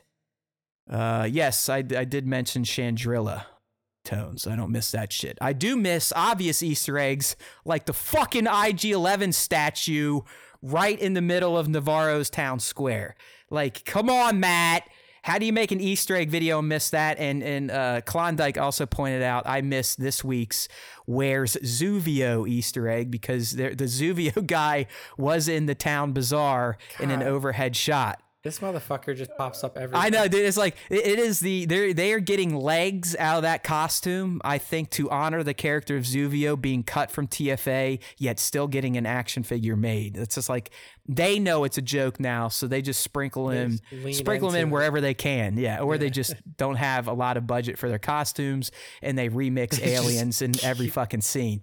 Because I saw another alien that was in the Gamorrean Fight Club scene in the town bazaar, so I think that's what they're doing.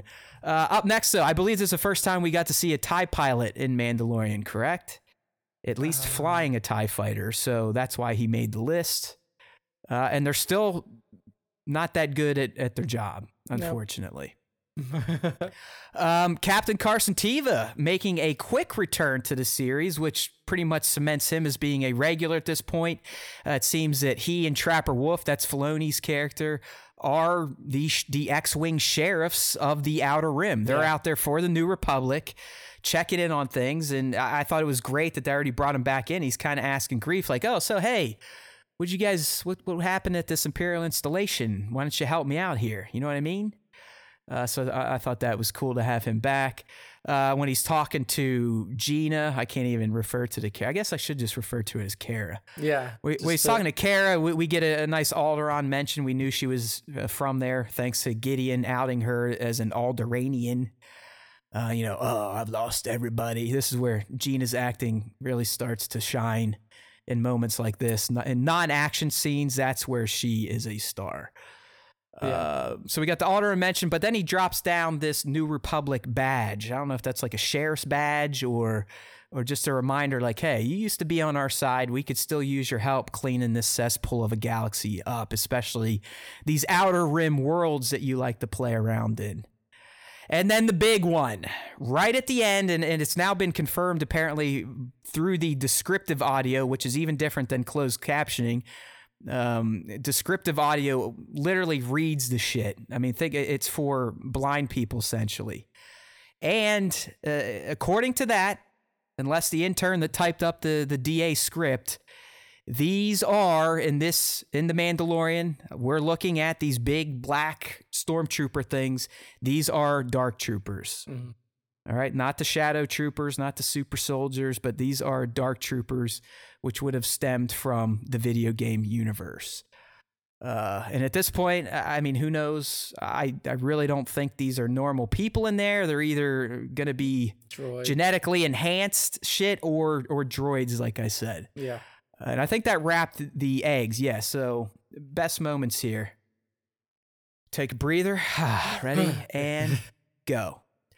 All right, first up, the whole baby wiring scene. Yeah. I mean, as a parent, it was hilarious.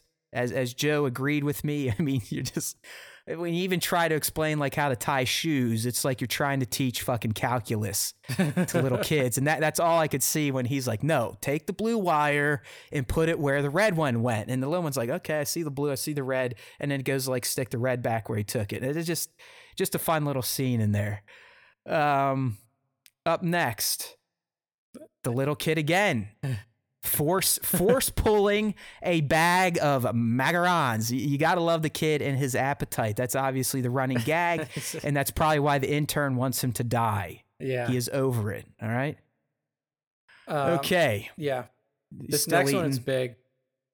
Yes. So the lab and really the tank that they focus on, obviously a lot of people are instantly getting Snoke boners. Yes, very. And very close. I will not disagree that this clone deformed body or whatever, this experiment has some Snoke-like features. I can tell you right now, if you want to get super nerdy, the scar down the skull is in the completely opposite direction as Snoke's. Snoke's, it curls the other way. That doesn't mean this still isn't the beginnings of the Snoke clone body project, but it was huge stuff. I mean, that lab scene, for as short as it was, I believe that was kind of the narrative pivot for this season. Like, all right, we're done with the fucking Mando's doing all these odd jobs to actually pay off on his quests. Now we're getting to the quest and the nuances of the quest and why the child is so important in the galaxy. Yep. So yeah, the tank stuff, very interesting. I'm not discounting the Snoke stuff whatsoever. It actually plays into some of my theories that I shit out of my ass last year. You know, that they were doing a lot of the stuff with the Yoda blood to bring back Palpy, enhance this, that, or the other thing. So a definite moment to point out. Obviously, the Pershing, the follow-up, just getting more information, seeing Din's reaction like, oh, fuck, Gideon is not dead, and I'm fucked. How could I leave the child alone? And he's like, see ya. Mm-hmm. I thought the whole chase sequence in the canyon, all the way from her running people over and getting it started to the big save, which is going to be a top moment, was fantastic. I thought Carl had his team shoot it perfectly. There were some nods. I even felt like to the Falcon escaping the Death Star in A New Hope, and Carl getting back there in the turret trying to blow him down. It was just, like I said, it was just shot very well for a chase scene. I love the scout troopers looking like schmoes right off the bat. I mean, right off the fucking bat, these idiots are crashing into each other.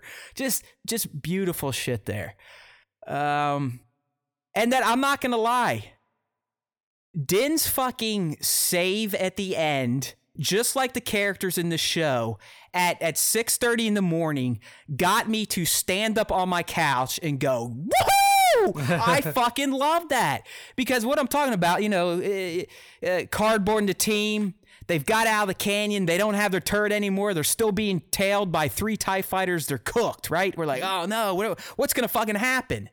And out of fucking nowhere, you see one of the TIEs get blown up. And then you see this piece of shit, short bus looking spaceship zoom over past, and it was hard not to just be like, yeah!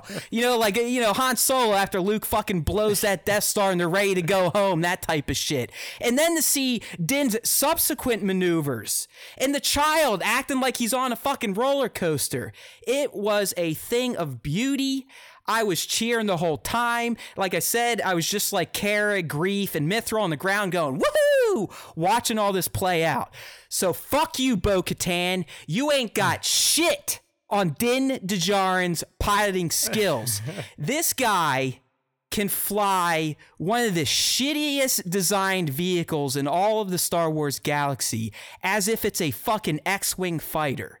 He is a very good pilot. He is a pimp. I love that scene. I love the way they had the baby react to it, raising his arms up and spinning, and then obviously, puking at the end. It was the entire chase, but in particular, Din's dogfighting save. That was my favorite part of the episode. It was just, outside of getting the lore, I always like the nerdy shit, but just pure fan fun was that chase and then Din save. Yeah. The only thing that I thought of on that moment was like, man, did he have time to get there, get his ship, get the baby, get all the way back while that chase was still happening? I guess so, but that's another like 80s action movie trope. It's like, if they want something cool to happen, it doesn't matter if it fits within the timeline of travel. Bro, jetpacks fix everything. Right? Yeah. He kicked that. He probably has a fucking hyperdrive on that thing. He's got boosters. Yeah, extra boosters. Yeah, he's like Ant-Man. He went into the fucking quantum realm. Yeah, the quantum realm and just popped up in Baby's classroom. And he's like, all right, come on, buddy. We got to go. Grab your cookies. Get in the car. Let's fucking do it. Yeah. And I will say, like, the Razor Crest has really grown on me this season, and what it is now, like the Falcon, has become a character itself. Yeah. Especially in this season with how fucking beat to shit it's been. You had that Mon Cal patch it like an asshole. Now he's got it fully fixed, at least as fixed as it can get. And he showed us what he can do. And I love the crest. I love Din in the crest. And I love the baby puking in it too. It's just a fun fucking way to punch out this episode.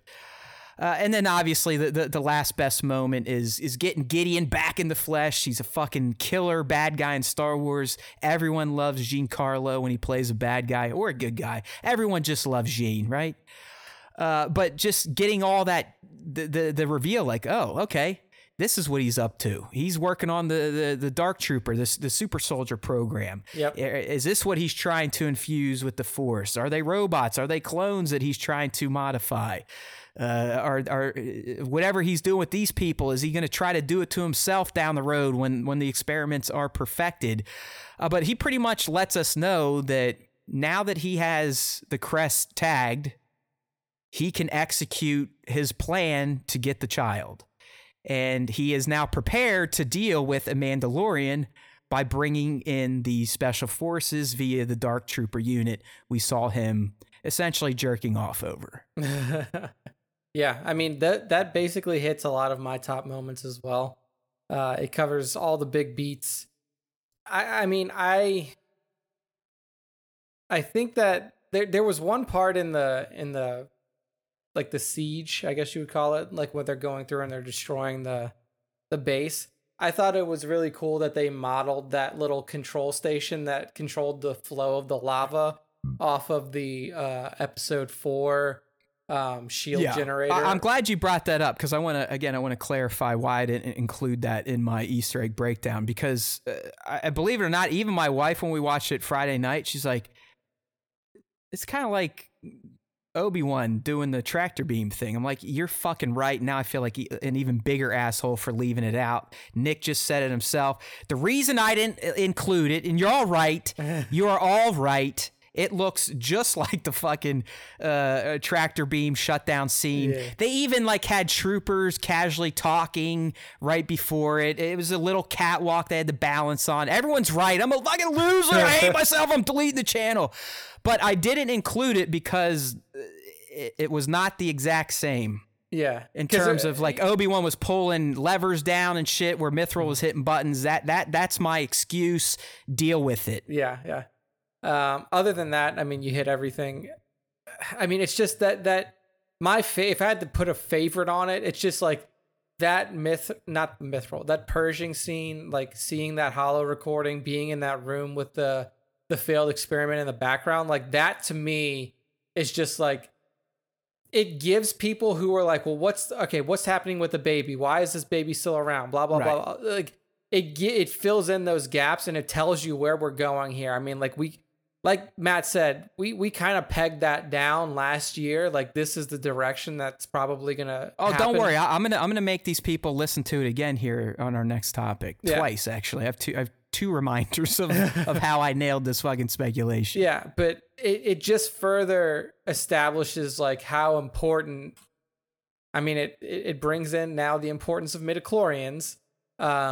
But also it does kind of harken back to what we talked to over a year ago about why that particular scene with Pershing was going to be important into the future of the show. Yeah. So. Yeah. And just answering some of the comments here in the live stream, please join up if you can. We typically do the live stream version of the show on Tuesdays around 2:30 East. We've got some good conversation here now that we're in the, Bossajan showed up. Kev's Collectibles. Kev's, a lot of stuff you're talking about, I think I'm going to address in the next topic, so sit tight, but I think we're on the same plane here. He's just talking about, what's going on with the Force Blood, Force Infusion, Snoke, Dark Trooper, this, that, and the other thing. In terms of what Klondike's asking about, Nick, correct me if I'm wrong, but I believe the Dark Troopers are from the video game universe, Dark Forces. Mm-hmm. I believe so. It looks like they may be enhanced in this version. Dark Troopers in the old video games were not Force infused; they were droids. Right, and that's kind of what they're answering in the chat. The Dark Trooper project and stuff like that was all based off of. I think it was the Dark Forces video game. I'm pretty sure, but the Dark Troopers stem from the video game universe. Even I think the Shadow Troopers as well. They are in one of the mobile games. So that's where that stuff's coming from. So as we've said, I mean, you should never be surprised where John, Dave, and the team are pulling from these days. Yeah. They're dipping into Legends shit. They're dipping into video games. They're dipping into the animated universe, comics, you name it. I mean, that's why these guys are fucking pimps. And I like how they're taking it like old Legends, and they're not just, in some cases, they're not just doing the same thing. Like with Dark Troopers, it's not the same thing. Like they could be, I mean, like we don't know yet. They could be droids. In old Legends, they were droids. But they could be that they're using this now as a super soldier project where it's, kind of like the intern said in Discord, where it's like, he's kind of like the doctor from Universal Soldier. Like he's building these genetically modified soldiers, these genetically modified legions. The intern said exactly that. So yeah, you guys are kind of on the right track. And that's what I was speculating even a year ago before we even knew Gideon existed. It was, hey, these are my ideas about, might as well just kind of switch over there unless you had any other thing to say on episode 4, my friend. Any other moments that really got your titties hard? No, your nipples erect? All right. I think we hit them all. I mean, if I had to say like that moment in the beginning with the baby was just so good. Like that, it was just so good to watch Din just sit there. It's like, okay, the blue one now. And he like holds up the red one. He's like, no, the blue one. Right. And then, okay, plug it in. Just watching that was just so... It was fantastic. I mean, I know you can't relate to it, but it's kind of like convincing your dogs not to shit on the carpet. You're like, your ass not on the carpet, outside. It's one of those deals. Yeah. Anyways, these articles are old. I'm not going to make the same mistake I made last week and literally just vomit out the entire script to you. I'm going to highlight what I hit on, and I'm going to ask you to go back and watch them if you so choose to. But my first one literally was after S1E1, and where we met Pershing, and I was like, all right, there's a Kamino connection here just based on his lab coat. Yep. So I kind of went down that path, like, what could this mean? This guy's Kamino, obviously cloning, geneticist, this type of stuff.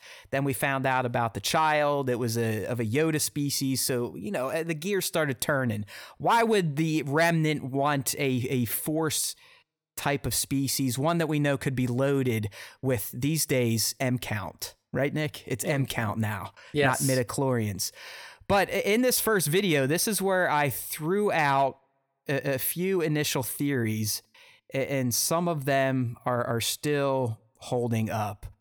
Right here, I think one of the first ones is I straight up, I'll just read it. Why, you may ask? Well, I'm going with him and his employers, be it the Imperial Remnant overseeing Operation Cinder, Palp himself, or the first members of what would become the First Order, ultimately want to clone this baby or do genetic experiments on it to possibly create a Force-infused super soldier. Boom! Yep. Boom! Get some! This is over a year ago. Eat it. Eat it, you shitty speculators. That's how you fucking do it. Here, I'll follow it up. I lied. I am going to read the whole fucking thing. Hell, maybe they need the baby and it's more than likely high midichlorian count to sustain Palp's life force. Boom! There's another one. Can you guys believe this shit yet? Are you guys laying on your backs? Have you been knocked the fuck out of your seats with this excellence? Unbelievable. So fucking good. Why do we only have 600 subscribers? Shit! All right, so that's that one. So right there, two big deals right there. And they're still valid because we've said at this point, and we've heard from Pershing himself, the volunteer. Who the fuck's a volunteer? Well, maybe that's the fucking Snoke side of shit. Maybe it's soldiers. Maybe it's Gideon, and Pershing doesn't even know it's Gideon, even though he's talking to Gideon. But he's pretty much saying, like, hey, we took that fucking thing's blood because A, it had a high midichlorian count, and B, we're trying to infuse the Force into other beings. Yes. And it's not going well right now. When we do it, they may be somewhat functional for a fortnight, and then they end up, I'm assuming, looking deformed like Snoke. So there, the super soldier theory and the using it for Snoke/Palpatine theory still holds up. Again, S1E1 type of speculation, my friends. Get it. Yep. Get on this shit. I'm not that fucking dumb. Okay? Here's the next one. Again, I believe this was also after S1E1, maybe S1E2. You never know.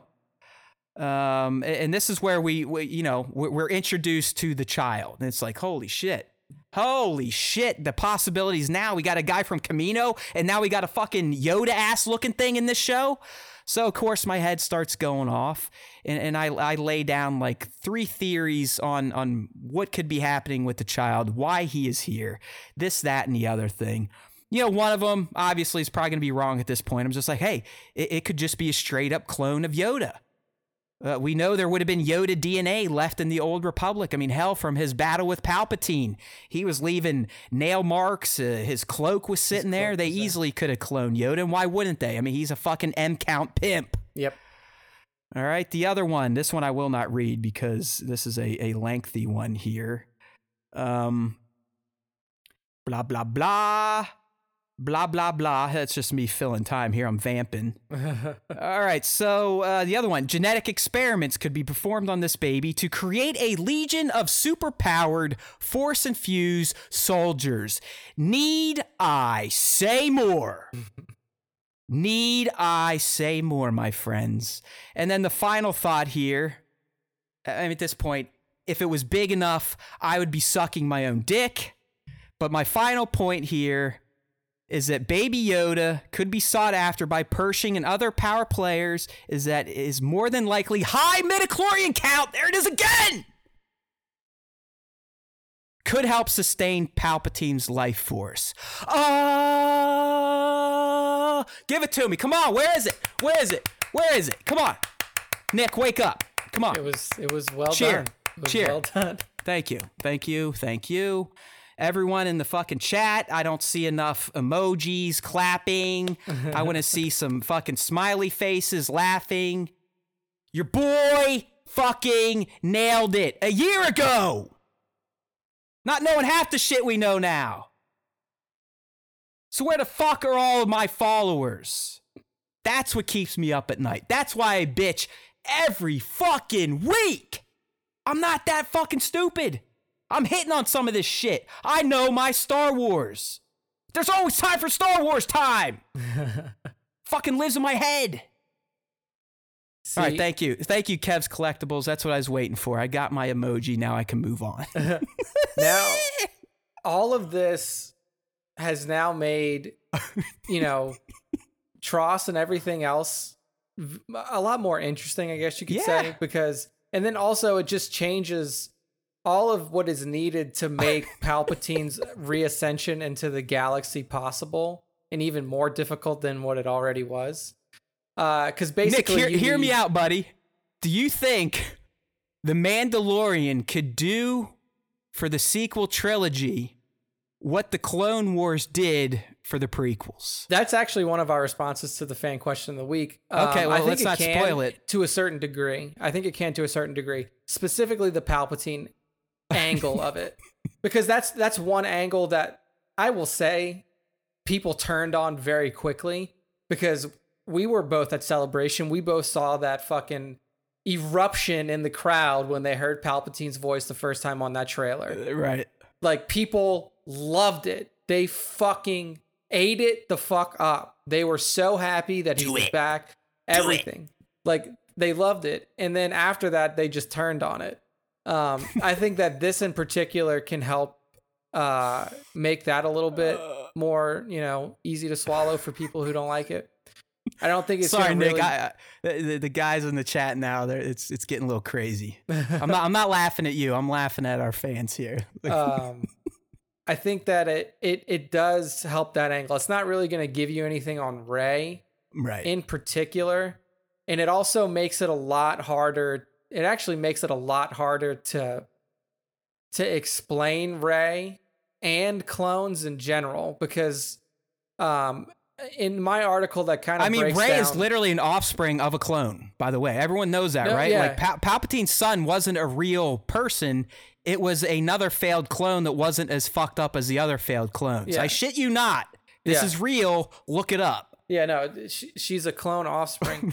So here's where it makes it a little bit more squirrely, because now, before it was basically like, okay, well, if your force essence, your force soul is transferred into a new body, then you basically take your force powers with you. And if that human has any force powers, or that host has any force powers, you get those too. Now it makes it a lot harder, because you essentially have to have a force infused body to get into. So that does, like Jesse was saying in chat, that explains Snoke. So what Snoke is Snoke is basically a puppet. It's basically a Palpatine puppet that he used to delay his return into the galaxy. So they had to, now we know they had to clone a body, but they also had to do a blood transfusion with a high midichlorian count. I mean, we can't say 100% yet, but based on what we've seen in this last episode and my insane levels of knowledge and foresight, it could be going that way. It could be like the volunteer could be the person like, hey, all hail Palpatine. I'll sacrifice my life, my body, my vessel to have you guys poke and prod and inject me with some M-count juice. Yes. So that's where you have to get in. It's going to be interesting to see how they sustain this over a long period of time, because like Pershing said, they essentially can't do it anymore because they don't have any more blood. You need blood from high midichlorian count force users to be able to do this. And that's why I have a feeling our little guy is going to get snagged this week. Yeah. I think this might be the one. And it may be before we even get to Corvus. Miss Tano. Yeah. Yeah. So it makes it interesting, because you can't, like, even Baby Yoda only has so much blood. Like, yeah, you can tap him every now and then, but if you drain too much blood, he's gonna die. Right. I mean, that's established canon too. I mean, Pershing says that exactly. Like, I could only get so much from the little thing, or I would have killed it. Yeah. And look, Kev's in the chat here, Nick. I don't know if this is true. I'm assuming it is, but since midichlorians are living things, if a body's husk dies, you would assume the blood, the midichlorians are no longer there. So they wouldn't want a dead they can't do anything with a dead something. Like, they're a part of your cells. Like midichlorians here, I'll give you this. Midichlorians live in your cells, and they're basically like atoms or something like that live within your cell. So when the cell dies, the midichlorian dies. You would think and when the body dies, it's not like the midichlorians from Anakin Skywalker's body just like are reabsorbed into the ether and then are put back into somebody else. Like those midichlorians die when that body dies, which is also why blood transfusions is the only way to successfully take force powers and give them to somebody else. We know at this point, at least, Jedi ghosts can interact with the real world still using the Force. Yeah. But they've essentially become one with it. Yes. They are in the Force stream, the midichlorian stream, if you will. Yeah. Right? Yeah. But you couldn't dig up Anakin's burnt ass body and expect to get anything out of it. Because now you have to look at the Force from two different perspectives. I mean, you've had to do this from since the prequels, but now it's more important. You have to look at the Force from the biological perspective of inorganic bodies, like inside of them and what gives them powers.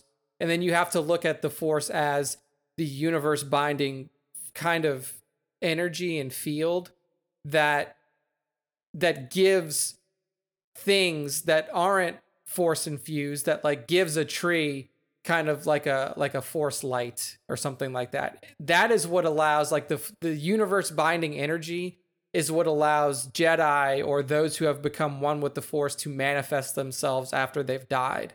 So that's not midichlorians. Midichlorians are what give Force sensitive humans or other species their level of power, right? Yeah. So high M counts and shit. We actually have some fantastic shit just flying by in the chat right now. So keep it up, you little keyboard warriors. But some things I want to comment on here because I'm liking some of the predictions here, and that's really where we're at right now. So good job, fans. You helped us segue into our next segment. Nick, do you want to go over M count and Force infusion anymore? I think you kind of hit that right there. Yeah, but we basically hit it, and then like Matt said, all of this stuff is really leading into the dark side aspects of TROS and the sequel trilogy. You know, how Snoke came about, how Palpatine was able to essentially house his Force spirit in a body, but also still have the Force powers that he had. M count, last thing on that, the highest M count ever recorded, and this is when they were still being recorded, so this would have basically ended with the Imperial reign, was Anakin's 20,000 midichlorians per cell. And we know that from Mr. Hello There himself. Yeah, 20,000 midichlorians per cell, higher than Yoda. Right here, I'll get some people worked up. I bet Rey and Ben had more. Ooh! It's possible. The dyad! The dyad. Yeah, so that's really all I had to hit on for M counts and Force infusions out there. For people who aren't hardcore fans, it's basically a blood transfusion. That's the only way you would be able to do it, is to take the blood from another creature and then completely transfuse that into another creature's body. And that's we like, if we want to go down the like Sith history, it's also in canon that Sith can pass their essence to objects too. Okay. Yeah, and that's like another distinction we need to make now is like Force essence is not the same ability. As a spirit. I mean, there's a reason you don't see Sith Force ghosts. Like literally at that point, the Force it's like, fuck you. You've went the wrong way your entire life. Now you're dead. Eat a dick. Yeah. Essentially. But they can shit themselves into a helmet, a building, an object, whatever. But yeah, this is where Star Wars starts to get really science-y. But moving on to S2E5, which as the chat here, they're running away from us now, but it is now called the Jedi. Yep. Which is interesting because we know Ahsoka definitely is not a Jedi. I mean, she left it on her own accord after they fucked her over. She had another opportunity to rejoin and actually be a hero and did some heroic shit on Mandalore and still was like, fuck you. So, I mean, she's technically not a Jedi. So what does that mean? I don't know. Some of the fan predictions here, I believe are in line with what I'm thinking and probably what Nick's thinking. So... starting with Action Figure Noob. Here's his cliff notes of S2E5. Child will get kidnapped. Din finds Ahsoka. They plan to rescue the child. Ahsoka gets captured, sacrifices herself. M count required by Palps acquired.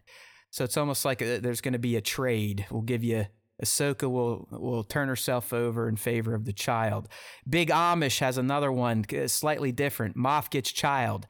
Din pleads for help from Tano, explains what he looks like. Tano realizes it sounds like Yoda.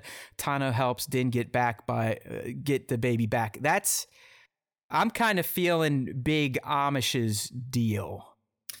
I am thinking that we're going to see the child get kidnapped before we run into Ahsoka or right during the meeting. It's going to be like a fucking, Gideon's going to spring his trap right when they meet with Ahsoka.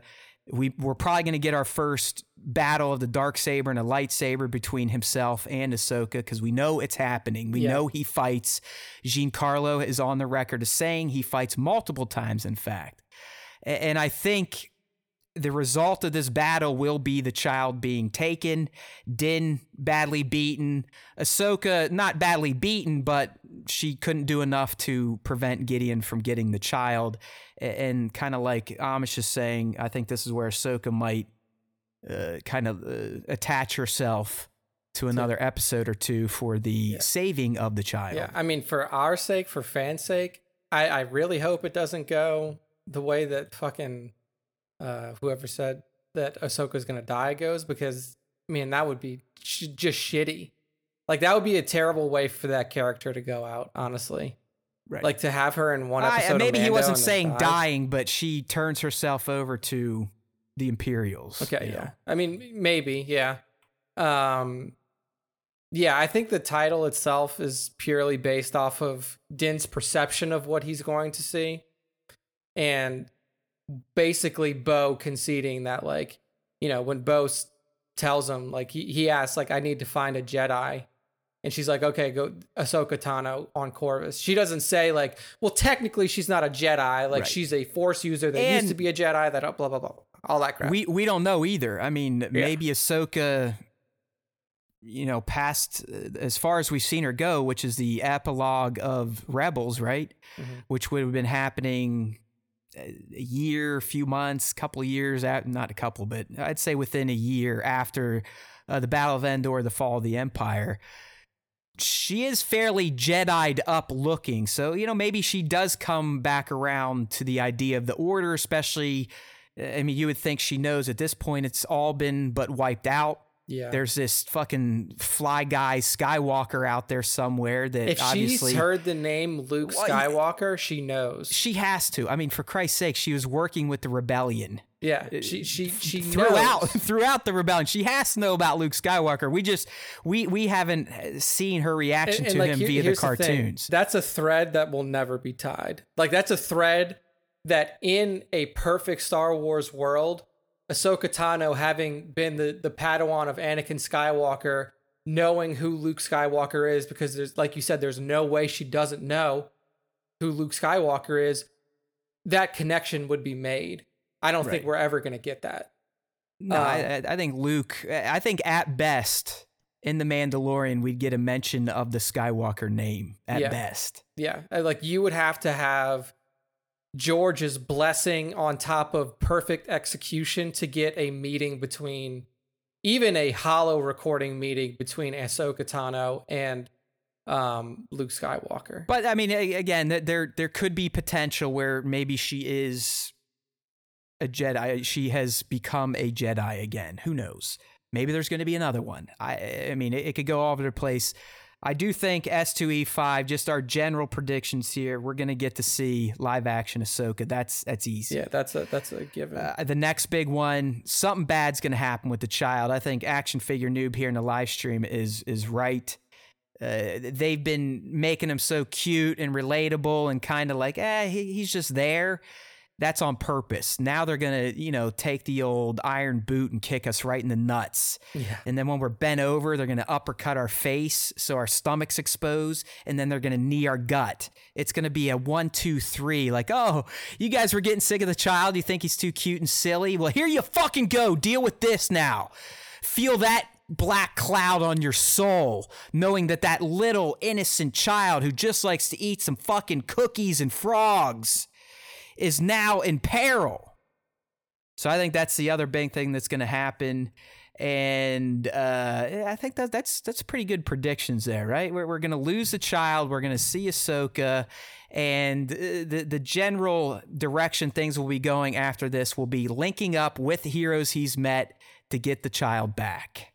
Yeah, I feel like that's the best prediction that we can lay forth given what we know so far, given the information that we have. But I think that's pretty fucking spot on.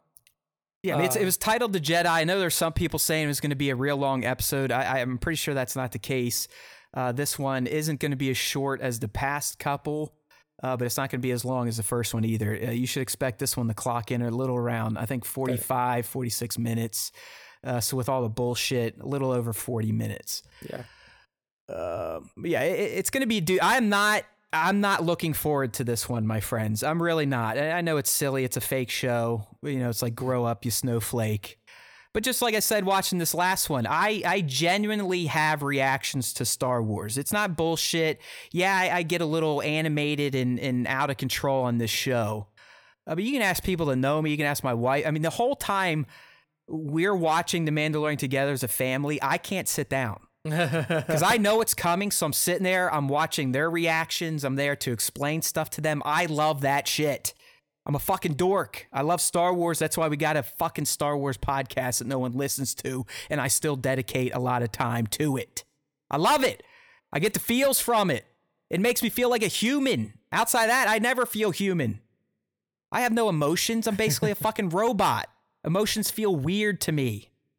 But Star Wars always knows how to get them brewing, whether it be the yeah or the oh no, I'm gonna feel fucking sick type of shit. So I'm expecting that sick feeling will be kicking in when we see the credits roll on S2E5 The Jedi. It could definitely be one of those kicks in the nuts. So excited! I'm super excited about this episode. This is the Filoni episode as well for those of you keeping track of directors. Come on. And you know when Filoni's in the chair, it's something special. So. It's going to be a treat from start to finish. I mean, stuff as basic as set dressing will be special in this episode. Yeah. The way Ahsoka is presented will be special. Can we have a Ask Heather segment live? Possibly. The reason, she's never down here to smack me and tell me to calm down is because she has to be the overlord of the little one while I do this. Otherwise, I typically take on that responsibility when I'm not doing real life work, which I do scattered throughout the day. That's the beauty of having a non-traditional education type of job right now. Yep. There's no 9 to 5 for this guy. Same for me, which is nice right now. All right, my friend, before we get into this week's fan segment, and hopefully we don't get a bunch of returns on the Star Wars Time show, because as we're kind of looking right now, this could be our shortest episode in quite some time. We actually are keeping schedule pretty well in 138 here. Yeah. Kev's Collectibles, not sure if you're coming from Instagram or you have a different handle on Instagram, but I like you. Okay? There we go. Like yes. He's giving us shout outs on comic book videos. He just said he subscribed. He said he's having a fun time being in here nerding out with the two dorks he sees on his screen. That's what we've been trying to fucking tell everyone. See, he's bringing some life to the chat too. Kev is keeping the chat alive. Yeah, I like it. Kev's Collectibles, not sure if you come from the Instagram universe or if you just stumbled upon this mess. Welcome to the game. Or if one of our super fans tricked you into drinking the SWTS Kool-Aid like the children of the Watch did for Din. Either way, we speak your name. You are now a part of us. There we go. Okay, so before the fan segment, which... this is like Kev's, where we're popping his cherry here.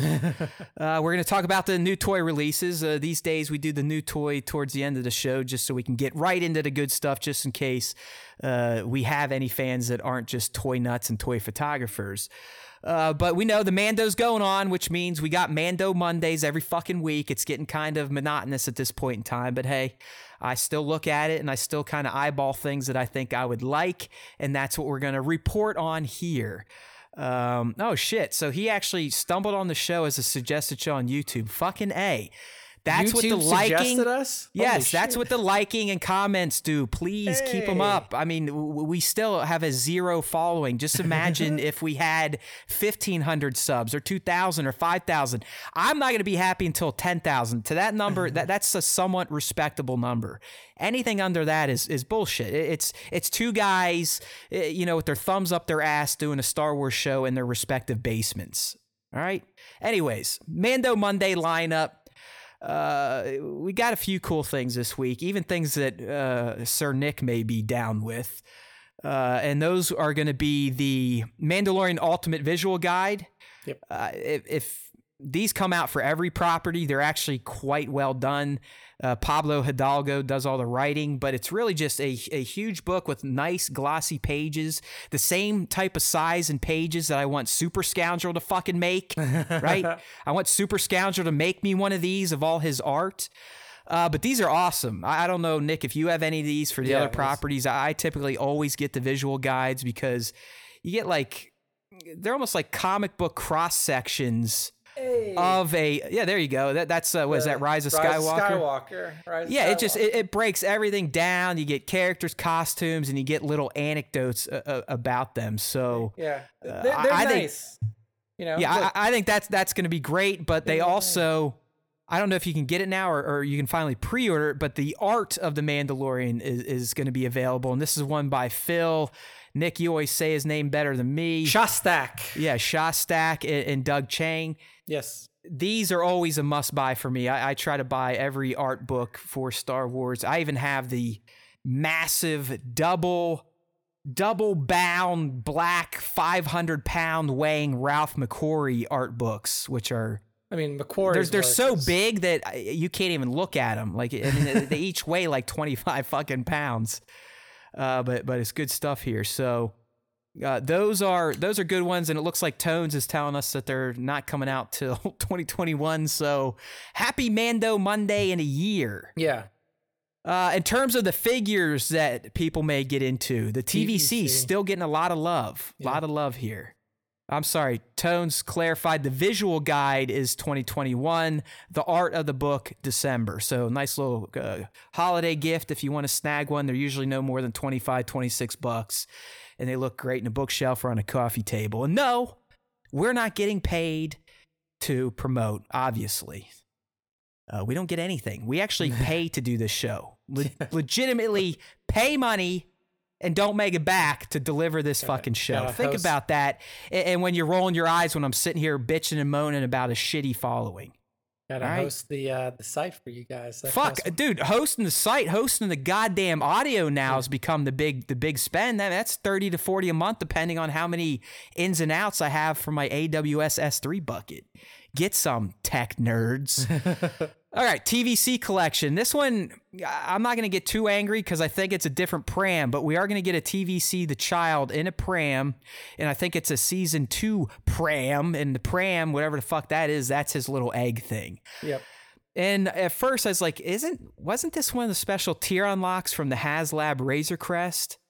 But I believe in that one, Nick, the difference is he will be coming in Kuiil's pram. Okay, so the original. Right. Well, not the original. Not the original. The original got tossed aside when Mando stole the baby, and then Kuiil built him a new one, I believe, in episode 7. So that's kind of cool. But then look at this. We're getting a Greef cardboard season 2 style in TVC. Yeah. I mean, it looks good. I mean, these are all digital renders, by the way. Right. For those of you who don't like digital renders because they don't show you what the actual product looks like, these are all digital renders. You could really tell with Greef because his face looks like a fucking video game face. Yeah. I'm glad that Cardboard is getting some love. Because like you said, up until 2 weeks ago, he didn't have a single figure. which seems a little messed up. No, and it's like TVC. I mean, they're right on it. I think they're going to have an S1 cardboard and now a Season 2 cardboard. Black Series line, who the fuck knows? I mean, we just got the news that his Black Series figure is available, and it's definitely his S1. But he didn't get the Hot Toys treatment. I think at this point it's only him and Kara that aren't in Hot Toys from Season 1. We all know I basically had the entire wave pre-ordered of that. And I probably would snag a grief if they dropped one out. Yeah.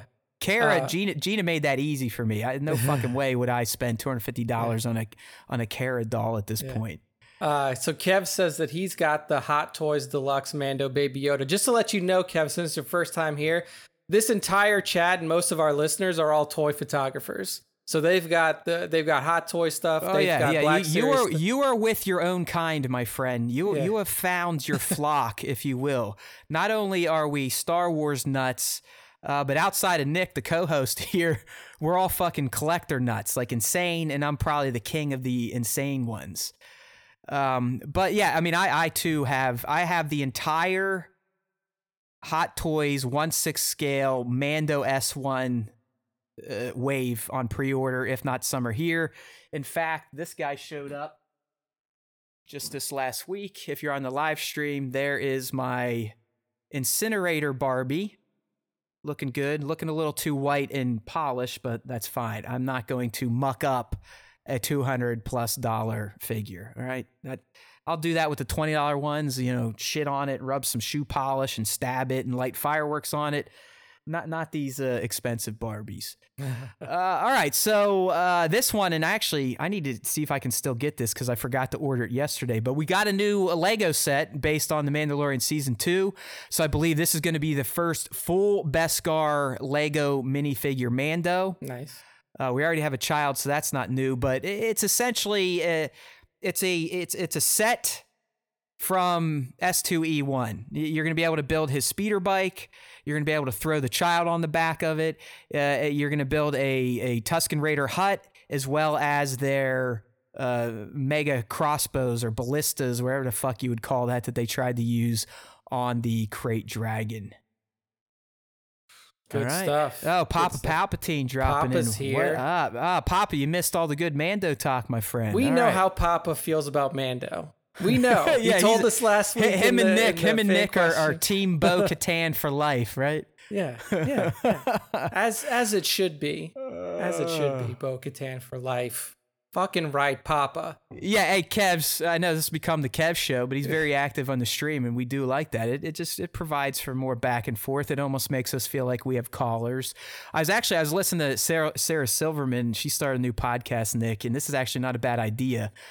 But she has people just leave her voicemails, and then she'll address some of those on the show. There's an easy way you can do that. I can't remember what it was. I think like you can either set up like a Skype phone number or like a Skype, like some sort of like messaging service through like for free.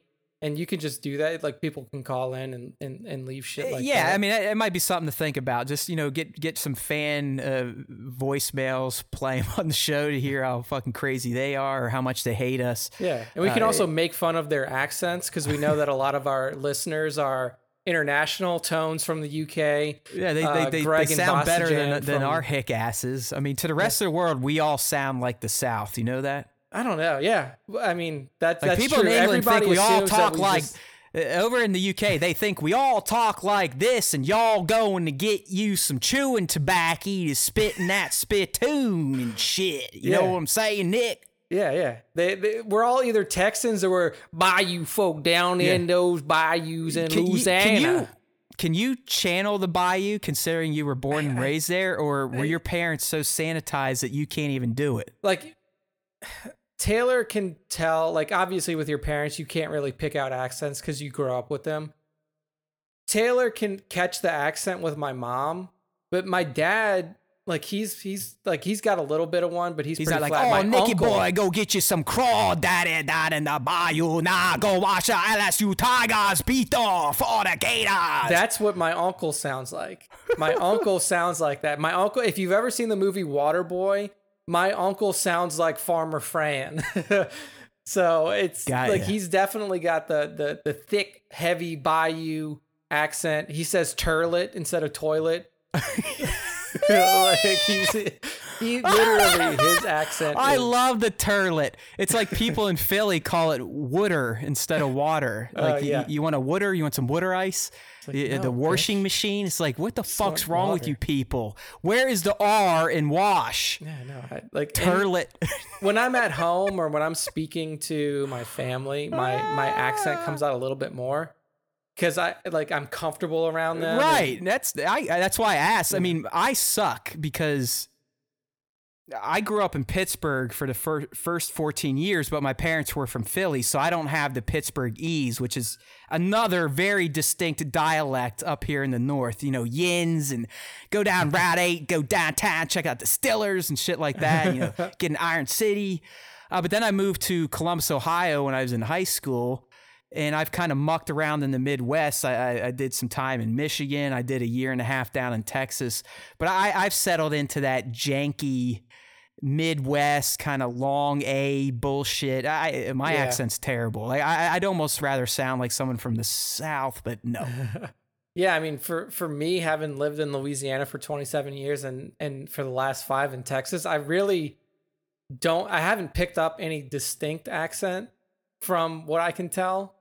There are some words where it'll drawl out and you'll have like a southern I kind noticed of twang to it. When I lived in Texas, and I hate saying it, and I don't say it anymore, but I did get into the y'all stuff and fixin'. Fixin' is a huge one in Texan. Like those motherfuckers, they're fixing to do shit all the time. Yeah. Like the fixins, I'm fixing to go here, I'm fixing to fix this. It's just like, okay, well just fix it. Why you got to fix it to fix it? Yeah, you pick it. Y'all has always been with me, and I kind of stick with that.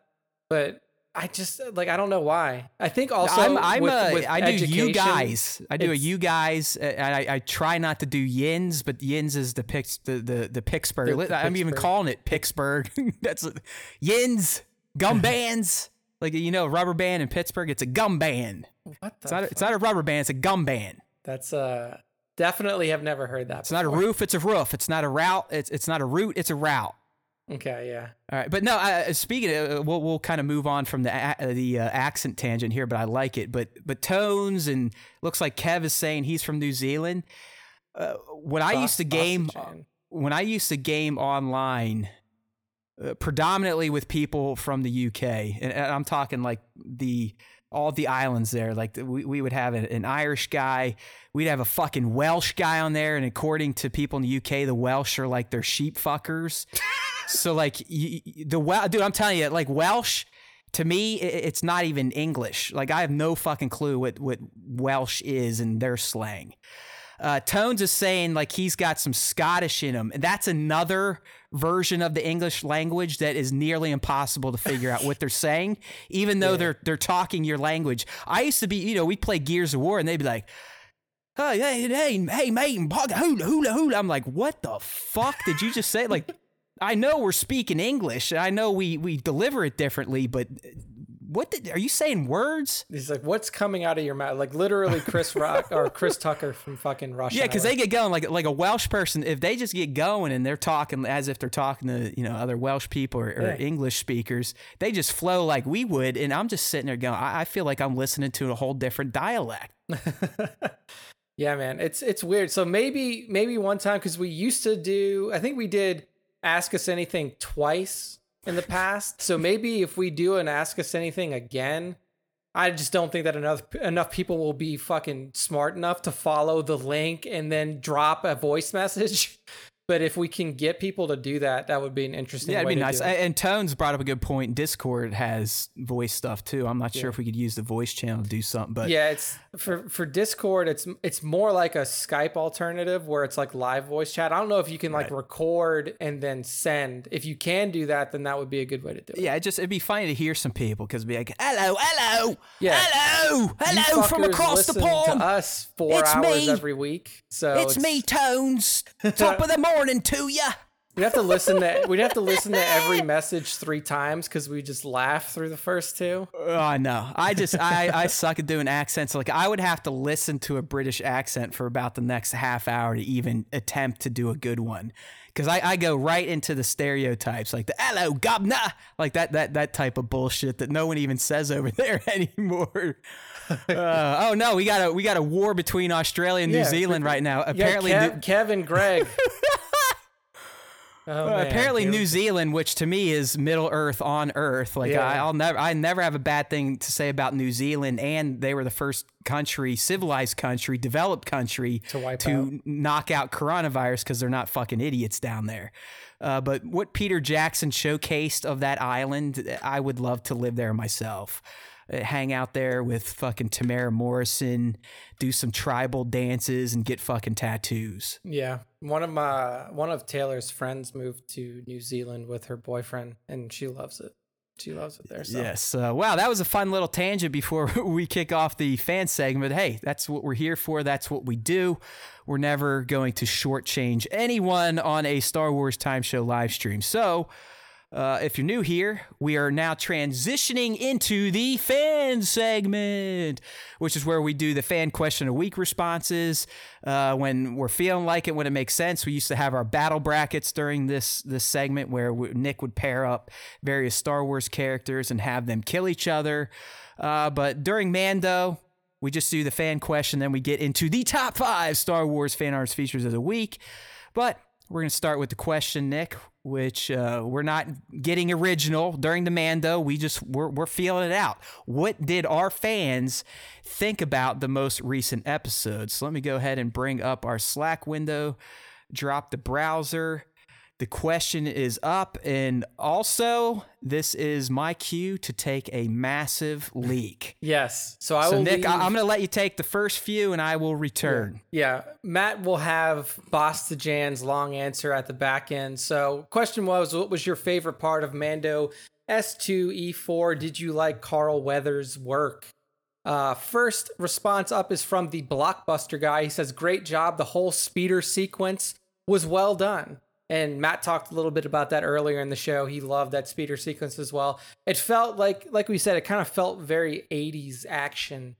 You know, like Carl injected that into it because that was his time. Like that was when he was at his biggest, was the 80s action. And he really got it in there good with episode 4. Next up is our good friend Grief Cardboard. And his answer is cardboard. That is all. And for those of you who have been following the show, you know him saying cardboard is all that's needed. The reintroduction of Grief Karga into The Mandalorian with episode 4, obviously with somebody with the handle of Grief Cardboard. Of course, that would be his favorite part. So that makes sense for him. Next up, we have a new responder. Here's by the name of Brown. Brown Bottle Flu. Yeah, Brown Bottle Flu. So it's like a bottle full of diarrhea. It sounds like a drunkard. Yeah, it's the old beer flu. The beer flu. So I'm excited that it looks like The Mandalorian is going to do for the sequels what the Clone Wars did for the prequels. Fill in the gaps and flesh out the stories. That's what we talked about. Specifically around like the Force infusions, the M count, and all this stuff that's going on with the Baby Yoda blood. So Brown Bottle Flu is really interested in that. Good shit. Oh, look at this. Who's back in. Look at this. And he even graced our two lowly asses with his presence in the chat today. Yeah. This guy's getting double fucking billing. Yeah. And I've got some words when we get to his picture, but I'll save it for that. I don't know if Jesse is still in the chat, but he was definitely here for a good majority of the show. Motherfucker. So everything Kylo. I love it. I love our boy is interacting with us again. I was starting to get sad. I mean, we said this before, but for the new people, this motherfucker, Everything Kylo, was one of the OGs, one of the original hardcore Star Wars Time Show fans. I believe he was even there before Greggy Boy. Yeah, he was. It was Jesse and Jared at Sir Dork. We used to call them the GOATs because they were like the first big accounts we would talk about, and they would actually interact with us. So I love seeing Everything Kylo back in SWTS land. I know he took a detour earlier this year. He got into the dio making business. making some killer looking shit, Mandalorian safe house dioramas, but he's slowly creeping back into the pick game, and that has brought him back home to us, the SWTS. There we go. So his response is, "Oh man, a good old trench chase, badass. I so see these as a new Star Tours attraction. Am I right or am I right?" I think you're right, because this shit, you're right. He's 100% right, because this shit would fit perfectly into Star Tours. Right. I don't know the last time you rode it, Matt. I know you were at Disney earlier. I just went in March because, I mean, these days, Nick, that ride is wide the fuck open. Yeah. I mean, you could ride Star Tours all you want because everyone's trying to get on Rise of the Resistance or the Falcon. The Falcon. So I agree. And I really do want to see some Mando injected into Star Tours. It's clearly the bell cow now that we're a little bit outside of the movies for now. Yeah. I mean, bring in shit like this. Bring in shit like, what we saw in season 1 with the, IG-11 and the baby running down on the way to town. Of course. I mean, that kind of stuff. I mean, this is our second comment on that chase, and like I said, it was my favorite moment. It was shot very well. There was some cheekiness to it, like the fact that they use a turbo laser to take out one scout trooper from point blank range. Yeah, point blank. That's beautiful stuff. So yeah, excellent. So from one goat to another, this is Sir Dork 730, Jared. Holy shit, look at this. It's like the All-Stars. Yeah. He says, Carl Weathers is a beast. I loved hearing him drop the M word. Plus, I can't wait to find out what those big black troopers are. Or are they droids? Who knows? We don't know yet. They were pretty static when we saw them. Well, we know they're at least being called dark troopers in The Mandalorian. We just don't know, will they be filled with androids, full droids, a little bit of this, a little bit of that, a little freaky deaky, cybernetic, like, go fucking cyberpunk on these and make it like there human, like more human hybrids. Than human. But and Jared is a big prequel fan. Like he made his Star Wars kind of fandom come out of the prequels. So TPM is his favorite. Like midichlorians and all of that. That's where he kind of grew up on Star Wars. The M word, like it's taboo. It really was. I mean, dude, George brought it up, and then everyone was like, "Stay away!" Like the finger cross, like get away. Yeah, people fucking hate midichlorians, dude. But now they're. I mean, like, I think that if there's one property, I mean, M count sounds so much more street. Yeah. It's like, M count. Got my motherfucking M count high and shit. If one show can save it, it's The Mandalorian. It's not going to be anything else except Mando. All right, next up, action figure snaps. This is Adrian. He was in our top 5 last week. He says, great episode. My favorite part was the opening scene with Mando trying to coach the child into doing his ship repairs.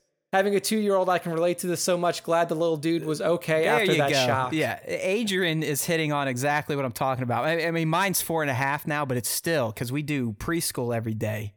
And I'm like, yo, which one is the fucking, what rhymes with blue? And there's literally something there. What was the word today? Blue. Canoe. I gave her a pass on canoe. She wasn't going to know that. But it was something so obvious. I'm like, it's just, you're like, come on, you can do it. And you're seeing their brain try to work. And it's like, oh no. It's like, oh shit. Did I just break this kid? Yeah, they're not going to get it. She is going to cross the wires and fucking burn the house down. Oh, yeah. All right, so next up, we got Action Figure Noob, a.k.a. Brian. I believe he's in chat. He says, I'm hyped finally knowing a little bit more of what Gideon's intentions are from this episode. Can't wait to see him in action again. It should be, maybe coming soon, Brian. Maybe coming soon. Potentially next episode. Yeah, and if you're keyed into the Star Wars Time Show last year, you would have known what he was up to. You would have known all of this was coming. We called episode names. We called plots. We called everything. I knew it all. I know it all still. I just don't want to share. All right. Next up, we got Hans Greedo. He says the speeder chase. Again, this speeder chase was fucking big, man. Purely Star Wars. Chubbs gets 2 big thumbs up. Look at that. We can even get a Happy Gilmore reference here. Gets Cardboard is universal. I mean, that guy spans generations. He does, dude. He does. And next one, this is for you, sir. This is the Darth Hideous, a.k.a. Basajan, a.k.a. Star Wars Toys 73 response. Oh, shit. What'd I just do? Broke it. Hold on. I zoomed in a little bit. I can still see. I don't need old people glasses yet. OAC, damn it, set your alarm. You know it's Tuesday. Yeah. All right, here we go. Darth Hidious's opus of the week. Episode 4. The Empire Strikes Back again. Carl did a fantastic job with action and exposition-filled episode. I particularly love the way the Razor Crest almost shakes itself apart when it came in to land on Navarro. The old bitch looked rickety and janky as shit. We got some great comedy from the little green asshole. However, I got triggered when I saw macarons in the classroom. Those little French cunts are my nemesis as a chef. I love seeing the Empire in action, even if it was shit, and I'll clarify that in a moment. Truly seeing stormtroopers and scout troopers in action gave me a tickle on the pickle. I'd forgotten how much fun it was seeing them on screen, but I'm getting sick of them being the brunt of jokes. Let's be real. The Empire was a ruthless killing machine. You don't subjugate a whole galaxy by being a retard with a blaster. These guys are like Nazis, cold-blooded killing machines, ruthless and terrifying. Even though they aren't the elite and are only remnant, they shouldn't be a fucking joke. Make them horrifyingly efficient at killing! Make the threat real. Let's see them actually fucking kill. Literally an old bounty hunter, an ex-drop trooper, and an accountant took out nearly a whole fucking garrison, including some fucking TIE fighters! Come on! We can lose Vagina Carano at this stage. Who would care?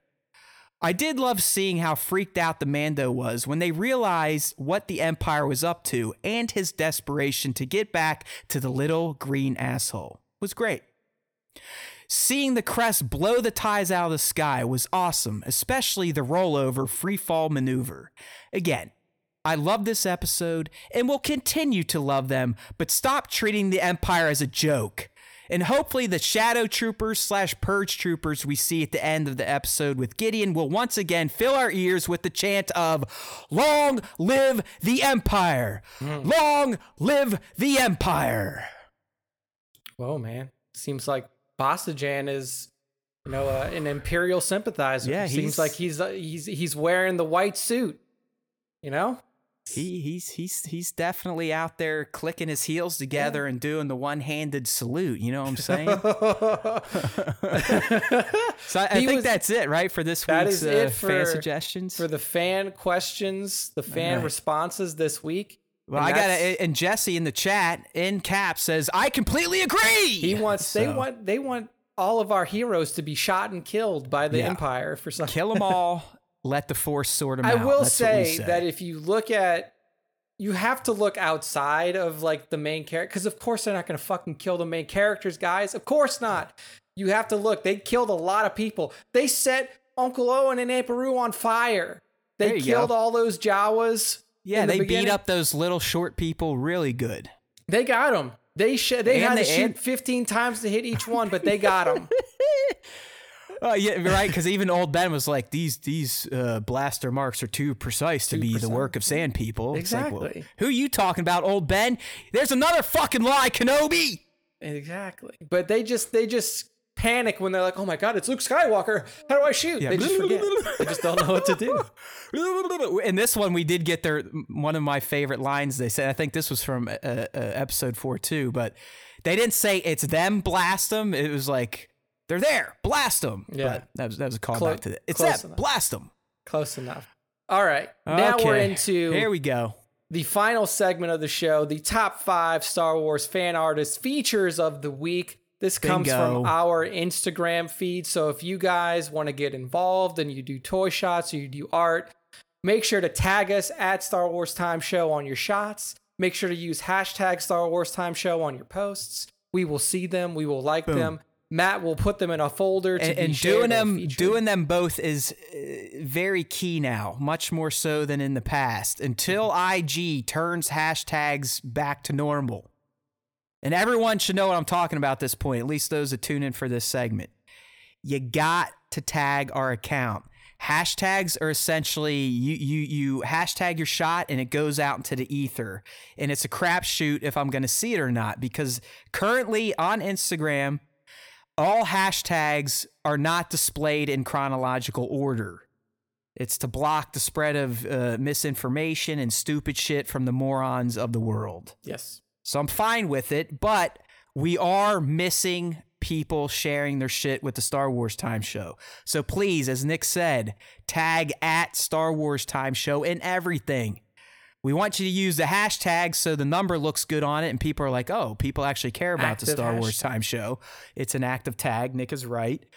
But to guarantee to get your shot in front of my eyes, and I am the gatekeeper for being featured on our Instagram account, Nick is the top 5 gatekeeper. But again, you want me to see it. The best way to do that right now is to use them both. Tag the account and use the hashtag.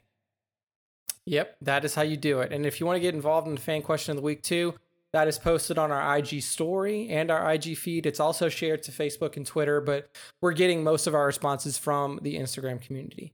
All right, so let's get into the top 5 this week. This is a +1. Damn straight. +1 week. Matt specifically requested an honorable mention. I did. I had to. So I had to. We have to honor Basta Jan's homage to the show, to the Hat Saga. It had to be talked about. So that will be our honorable mention at the end. So first up in the top 5 from me is from @posable_art on Instagram. This is the first time this account is being featured, and it is a fantastic Darth Maul shot. Oh yeah, Maul. He's got him. He or she, we never really know genders, and that's fine. We're cool with all that. You can be whoever you want. We don't fixate on nonsense like some people. But it looks like he's got his hand on the Hot Toys Solo Maul already. Yeah, that's what he's got it tagged as. Yeah, the 6 scale Hot Toys Maul. So this is Maul as based on his appearance at the end of the Solo film.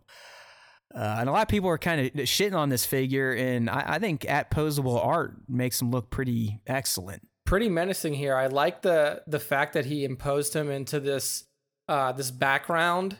I mean, it's such a cool background to put Maul in because it just makes his visage stand out even more. The red glow from his lightsaber, the atmospheric effects.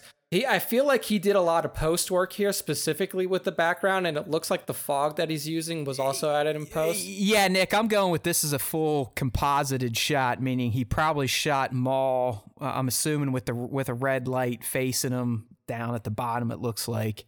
Probably against a white or black background, probably white, and then just, stitched him out. Slap this nice, more stylized and VFX heavy background on it. Yeah, I mean, overall, very good shot. Posable Art has some other good stuff on his account too, so make sure to give him a follow. Looks like he likes shooting his Darth Revan a lot as well. So @posable @posable_art on Instagram. Yeah, this is one of those rare, I like to call him a first and first. Okay. Because I believe this was Posable's first just general feature on our IG account, and then within the same week, Nick laid his sword on him, kind of like a knight used to, or the queen when she would knight someone, and he has now blessed him with the top 5. Questions from the chat so far from Kev. He says, do you guys use dry ice for fog as well? I know Scott Blind I don't think he gets down with the live stream or the show, so shame on him. And I'm just kidding. I like Scott, but I'm pretty sure he has a dry ice method. Kev, I can tell you most people are using canned aerosol spray, fog machines. I've recently started using my hand steamer again. All that stuff works very well for that type of effect. There we go.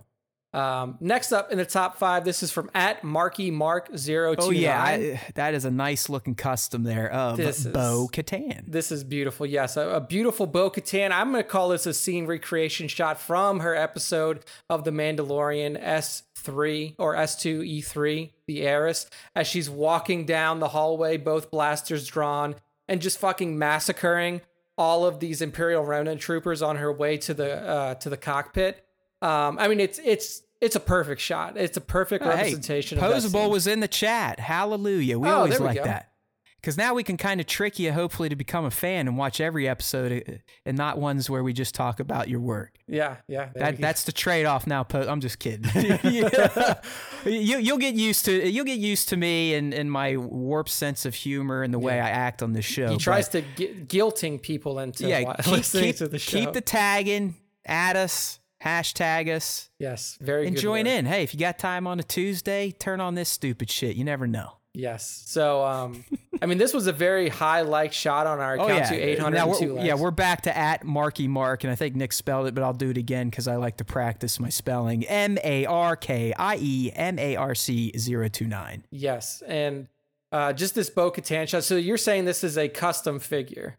Yeah, this does not exist in the 112 scale lineup at this point in time. I don't even know how dude crafted this one. I mean, it has to be kit bashing. I'm trying to think of another Star Wars female figure that is built this way. Maybe it's a Sabine body that he painted over. That's all I can really think of. If you look at the original shot on his page too, he has her without the helmet on, so it's the Katie right. No, face. You're exactly right. It's even I've just switched that on the live stream, and I'll bring up but it's a legit fucking Bo-Katan face sculpt as well. Yeah.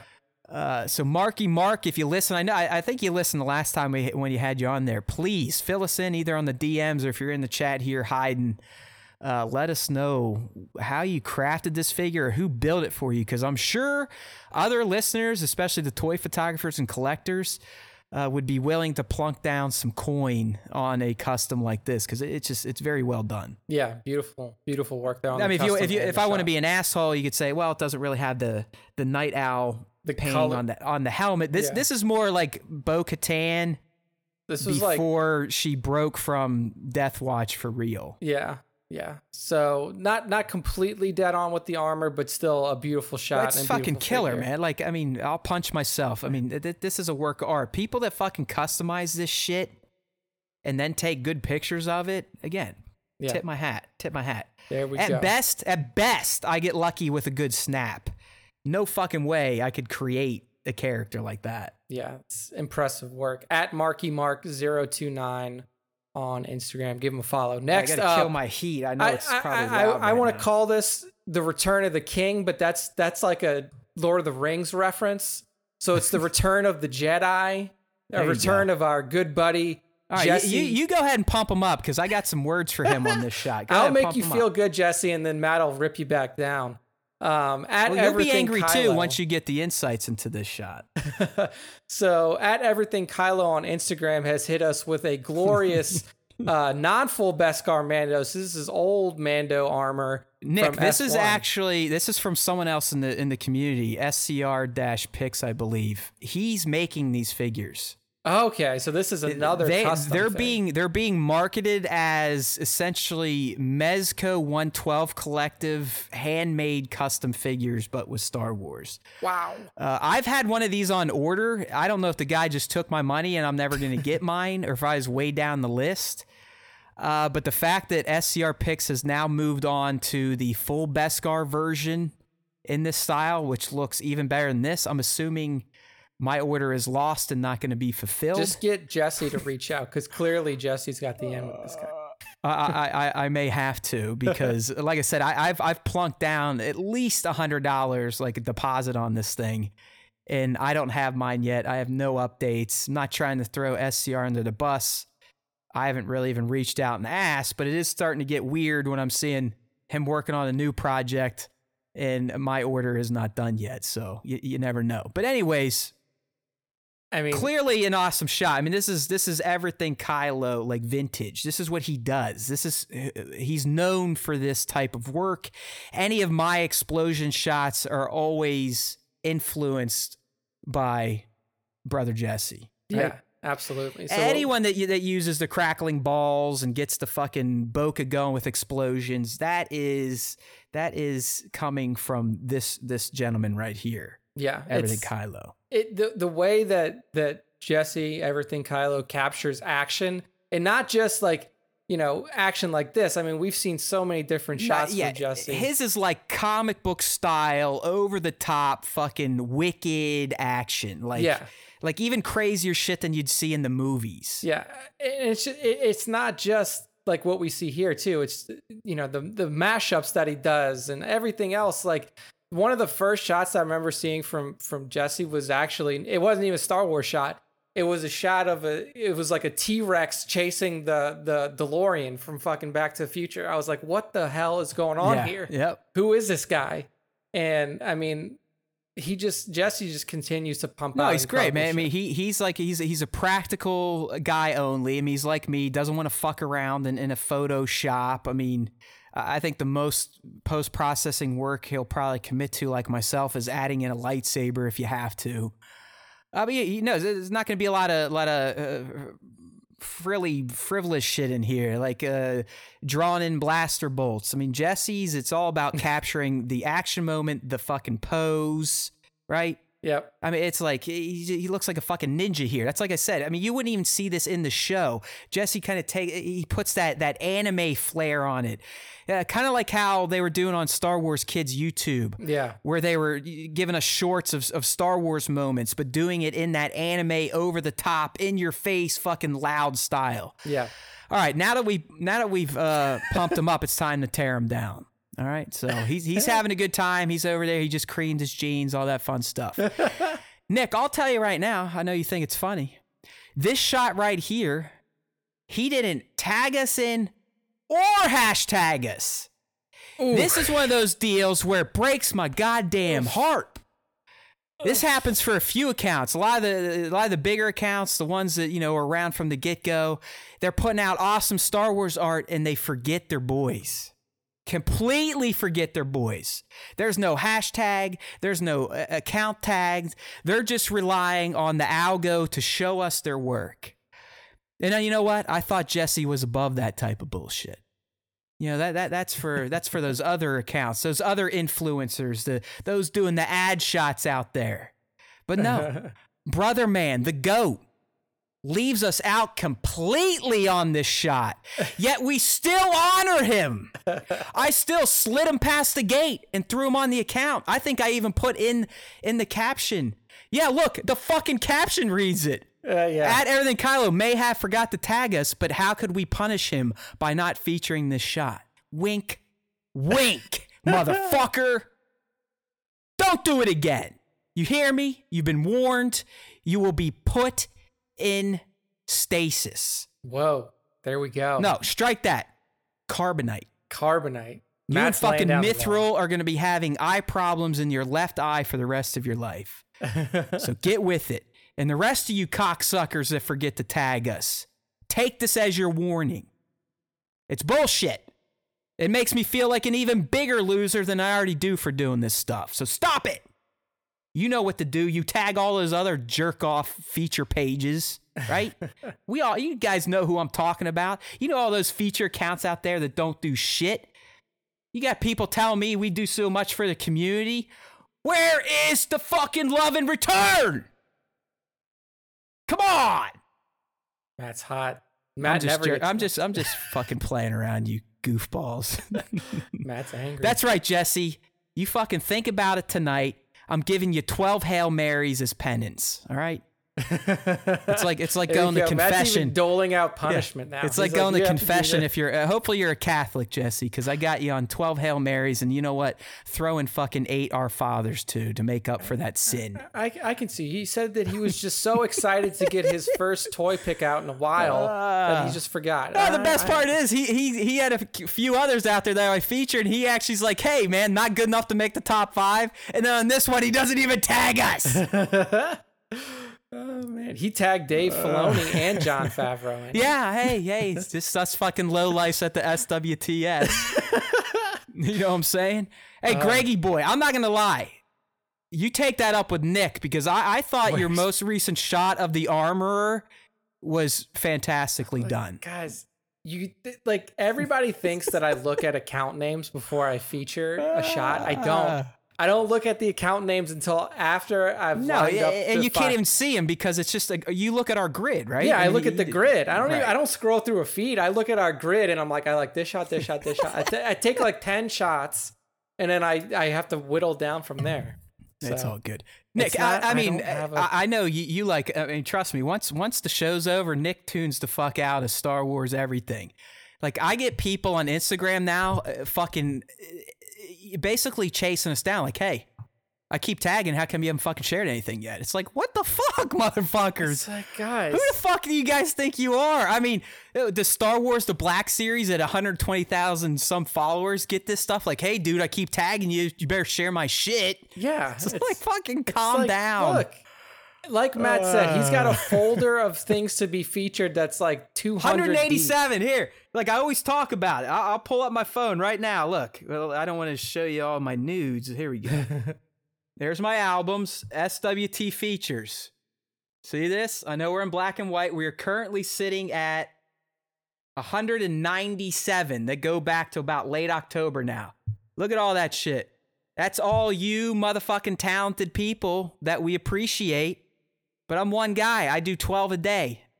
And you guys turn in way more than 12 a day. So just be patient. It takes time. So if you've tagged us, you're in the folder, somewhere in the folder. Maybe. I mean, yeah. There's still some fucking janky shit that gets submitted to us. Matt doesn't take everything and just throw it up there. He takes quality work. I mean, there are accounts, Nick, that I wish would submit for our Matt shot breakdown segment because they're the ones that need it and would make for a fun segment because you look at the shots and you go, okay, Nick, good work, thanks. The fan critique segments. Right. We should get some more because so far our fan critique segments have been people who want this stuff. Like this is what Jesse would submit. Like, oh guys, why don't you tell me what I did wrong in this shot? It's like, hey, fuck you. It's a perfect shot, you asshole. Yeah. All right, so next up. Stop turning in works of art for the fan shot breakdown. Turn in shit that you know probably wasn't your best work. Yeah. All right, next up on the top 5. We love you, Jesse. You're still a goat. We're just fucking with you, pal. It's just fun to have you back. At TX Carlo on Instagram with a fantastic Anakin Skywalker in action, cutting down some droid shot. We got the clone troopers in there with the 501s with them. Wait, what? The 501, the 501, yeah, you can see. I think that's Jesse there. He's got the big logo on his head. It's Jesse, Echo, and Fives because that's from the 3-pack that I actually bought. And because Nick, I don't know if you could tell, but these are the small figures. These are the 375. You know, Matt's wiener size figures. Yeah. Yes. I mean, I could kind of tell, but the way that TX Carlo shoots it is you can't tell that these guys are that big. 375. No, don't get me wrong. All you toy photographers are special. You're all important. You're all talented in your own way. But these motherfuckers that can take these little teeny weeny, like here, I'll hold up my maul. I mean, they're just tiny. They have almost no articulation. They're getting better, but they still don't quite have the sculpts that you're getting in Hasbro's 6-inch line. But, I mean, guys like TX Carlo, Kingdom of Weird is another 375 all-star. It's just that the scenes they whip up are so impressive. And they do. It's like it's almost like it's false advertising, right? Because you look at this and then you would look at these figures in your hand, you go, fuck you. Fuck you. Anakin doesn't look like that. Because you get Anakin in your hand, he looks a little doofy. He looks like he ate some paint chips. But what people like at TX Carlo can do with their staging, the practical effects, the post-processing effects, it's insane what they've done with these tiny ass figures that really only bend these days. At least you're actually getting elbow bends now. Before it was just arm bend, like shoulder bends, maybe a little bit around their waist and their heads turn. That's it. Yeah. TX Carlo has done some like Lucasfilm level post-processing here, like the sparks coming off of the cut from the droid leg that he's got there, from the walker leg, the laser bullets coming out from the clones. I mean, the atmospheric effects. I mean, this is just top level shit for 375 figures. It's just beautiful work. So, and like Matt said, at this scale, at 1/18 scale, it is so hard to capture like action in essence like TX Carlo does. And not make them look like dead pieces of plastic. I mean, I always talk about that. One of the hardest things in toy photography is taking these inanimate objects and contorting their body in a way that they don't look like an inanimate object. Exactly. And you lose so many points of posability at this smaller line. Yet dudes like TX Carlo just fucking kill it. I'm scrolling through his page now. He's someone that tags us in and out, forgets, doesn't forget. Let's get over that. We're the most intense feature page on Instagram. No one else gives you this type of fucking attention. No one! No one! I love Star Wars The Black Series, but is he doing this type of shit for you motherfuckers? No. Get over it. But he does have that 100,000 plus he's got 120,000 followers. So his dick looks way bigger than ours. That's what I'm trying to explain to everyone. Like, a lot of people, I get it. I love your feedback. I know you guys enjoy us, and I know it probably gets on your nerves when I bitch about it all the time, but I'm not wrong. In the big picture, we are nothing. Going to, Spencer, this is one I didn't even bring up. I've got contact information for Ashley Eckstein. I'm not going to go to Ashley Eckstein with a 600 following YouTube channel and a podcast that only does 2,000 downloads a month. She would laugh at me, and I would have to take it. So let's go. Build the fucking numbers, please. All right. TX Carlo, at TX Carlo on Instagram. Beautiful work. The last up for the top 5 this week is a figure that got heavily shit on, but I will say that the community has shown up and put out some decent work with it. This is from the Outer Rim on Instagram. And what we have is just a crisp Darth Nihilus shot where really all you're seeing, it's not an action shot. You're just seeing the Lord of Hunger himself robed, his beautiful mask sitting there. And just what really gives this shot the pop is the background that From the Outer Rim put it in. Like, you have this incredible night background, and you can it's like a blood moon. It's like a crescent blood moon, like which again fits with the character of Nihilus perfectly. I mean, it's like he literally is about ready to start sucking the life out of this world. Yeah, and that is exactly what I was going to say. Like, you see this shot, and you just know that Nihilus is like thinking of like how he's going to drain the next world. He's going to drain, it's just a beautiful, evocative shot for this character. And, there's not many characters that you can get away with just like literally robing their entire torso and their entire body and just seeing the face in a shot like this. But Nihilus is one that you can do that and have something that's powerful and evocative. Yeah, no, I mean, this one works. It almost looks like he or she added a custom robe, because I'd have to go grab mine, but I don't believe it's that flowing coming out of the box. The other thing I can't tell here, I'm assuming this was a Digi-ROM. I think so. But it looks like maybe the rock was real that he's standing on, and then everything behind them was either superimposed or actually just on a digital screen behind the figure. But either way, it's a great portrait shot. I mean, great portrait shot. It, as Nick said, it fits the character's persona very well. Yeah. It's very stoic looking. Like he's just sitting there thinking about how evil he's about to get. Yeah. And I mean, stuff like this, like a lot of the accounts that we featured today in the top 5 outside of Jesse and TX Carlo, they're lower follower accounts, under 2,000 followers. This one, From the Outer Rim, 736 followers. I mean, a lot of these people, if you scroll through their feed, you can see them getting better as artists, as photographers throughout their IG journey. Don't do that on my feed, because you're not going to see the same growth. You're going to see it just kind of stays the same.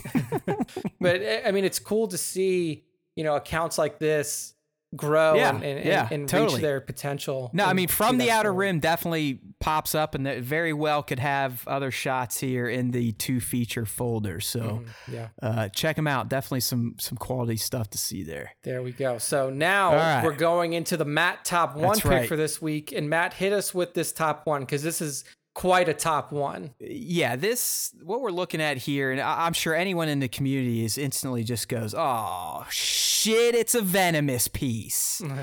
And I say that because I am someone that has personally followed at Venomous. I think his name's Eli Hyder.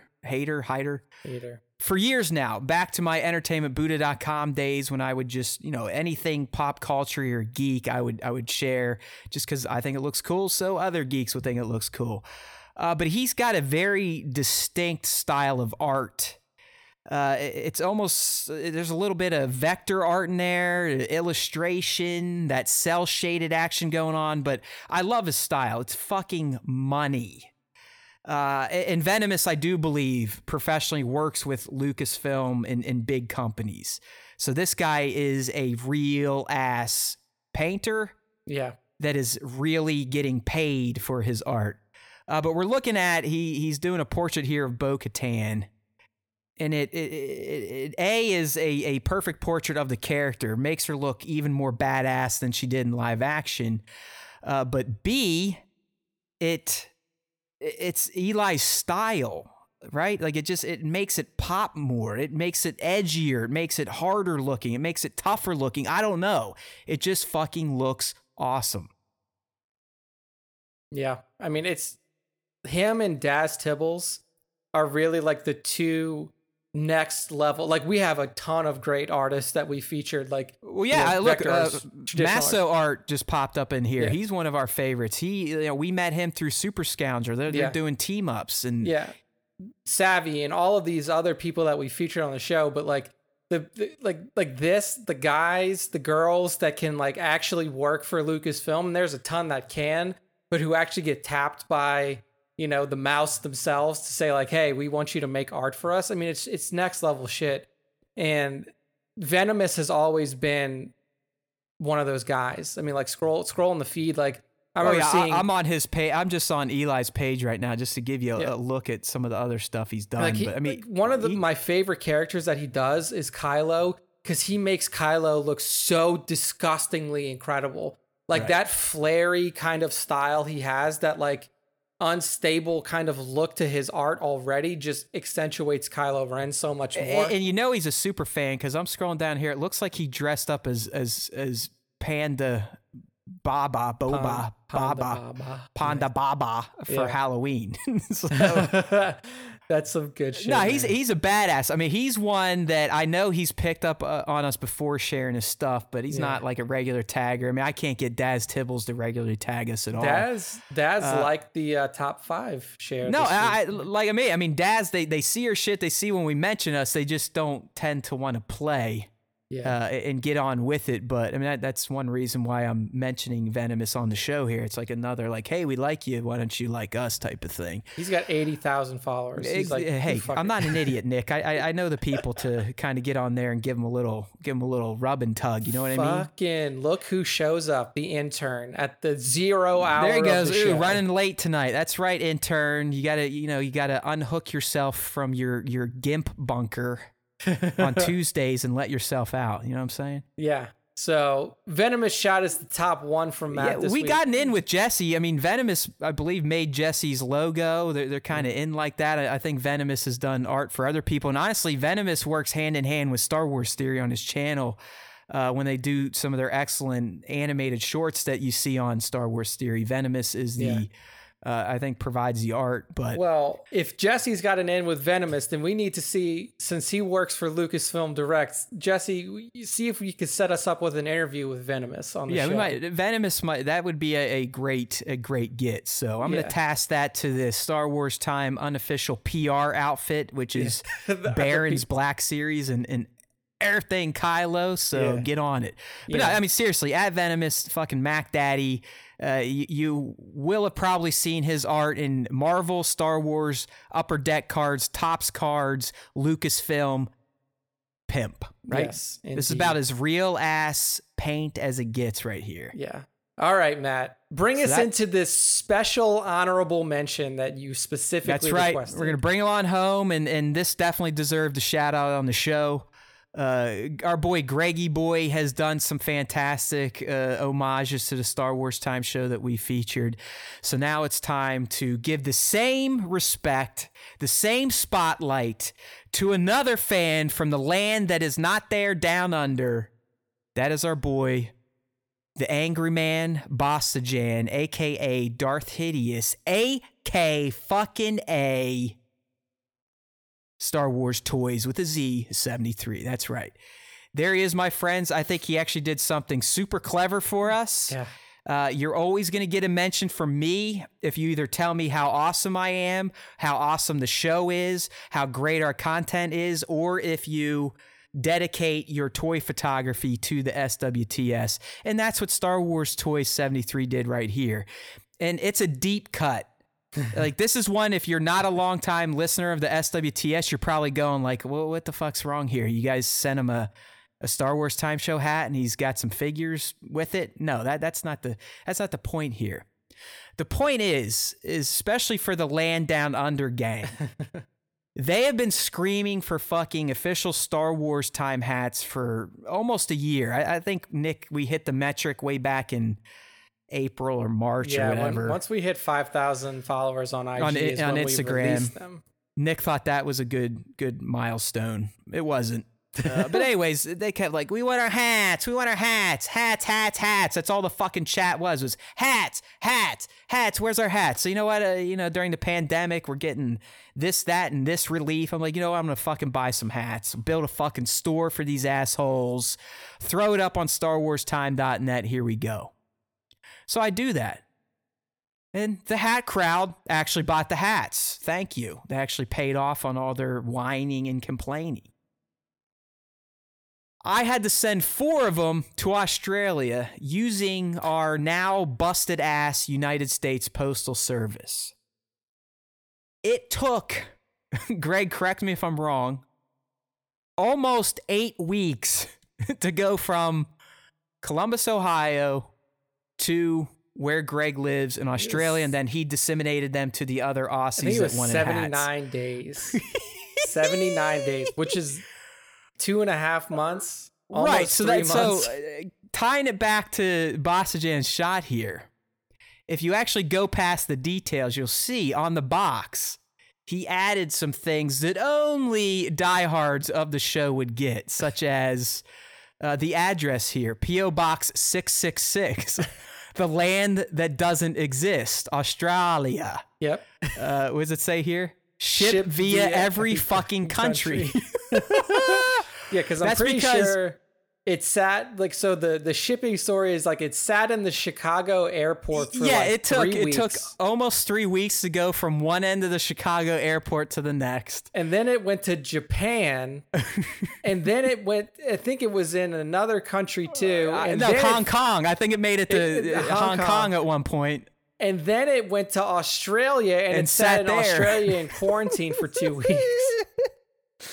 So, when it really gets down to it, it is a creative shot. It is a well executed shot. I mean, you have Din in his full Beskar with his jetpack fired up. It's kind of like a Toy Story thing. I mean, the toys have come to life. They're in Bossajam's apartment. They're flying the hat, the iconic, if not infamous, Star Wars Time Show official fitted hat out of the box while the child's sitting there looking on. So bravo. It really was a well done tribute to the show. Not only was it a good toy shot, it was creative. You got a bunch of like deep cut show references in there. So we speak your name. There we go. That was such a good, it was such a good composition here. I love it. So that takes us to via every fucking country. I like that. Postage paid. Yeah. Ship via every fucking country. I told you, man, Australia is not real. It's not real. It's not. If it was real, would it have taken 74 days to get there? Of course not. It's not a real place. Look it up. Flat Earth, all that shit. Oh my gosh. All right. Well, that's the end of the honorable mention. That's the end of the top 1 and the top 5. And the end of the show. Woo! So Matt, take us into Let's the do dance. It. All right. And no, I do not believe in flat earth shit. I just like to make fun of morons on air. So just in case you were new and you caught that and that's all you heard, I do not believe in flat earth, but I do believe Australia is fake. Yes. All right, as Nick said, this is the end of the show, and sure as shit, we did do our 3 hours, so you can keep all your receipts. I'm not letting you return this episode of the Star Wars Time Show. In fact, I'm going to have you do the dance with me, right? We're shimmying, we're shaking, we're doing the moves, and that dance means it's time to get on over to StarWarsTime.net. If you're new, why are you doing that? Well, this is our site. This is our home base. This is where all our shitty content comes from that we rip off from other sites that got the leads, all right? So StarWarsTime.net, that's where you can kind of see what we're doing in between shows. But more importantly, it's where you can go to subscribe to the podcast. If you're not down with the live stream, if you don't have 3 hours to kind of plop yourself down, insert a thumb wherever you want to, and watch our dumbasses flap our gums, we're also on pretty much every major podcast network. So you can find those through StarWarsTime.net, subscribe to podcasts. And while you're there, if you're not already subbed to our YouTube channel, we got a nice, easy link for you to do that as well.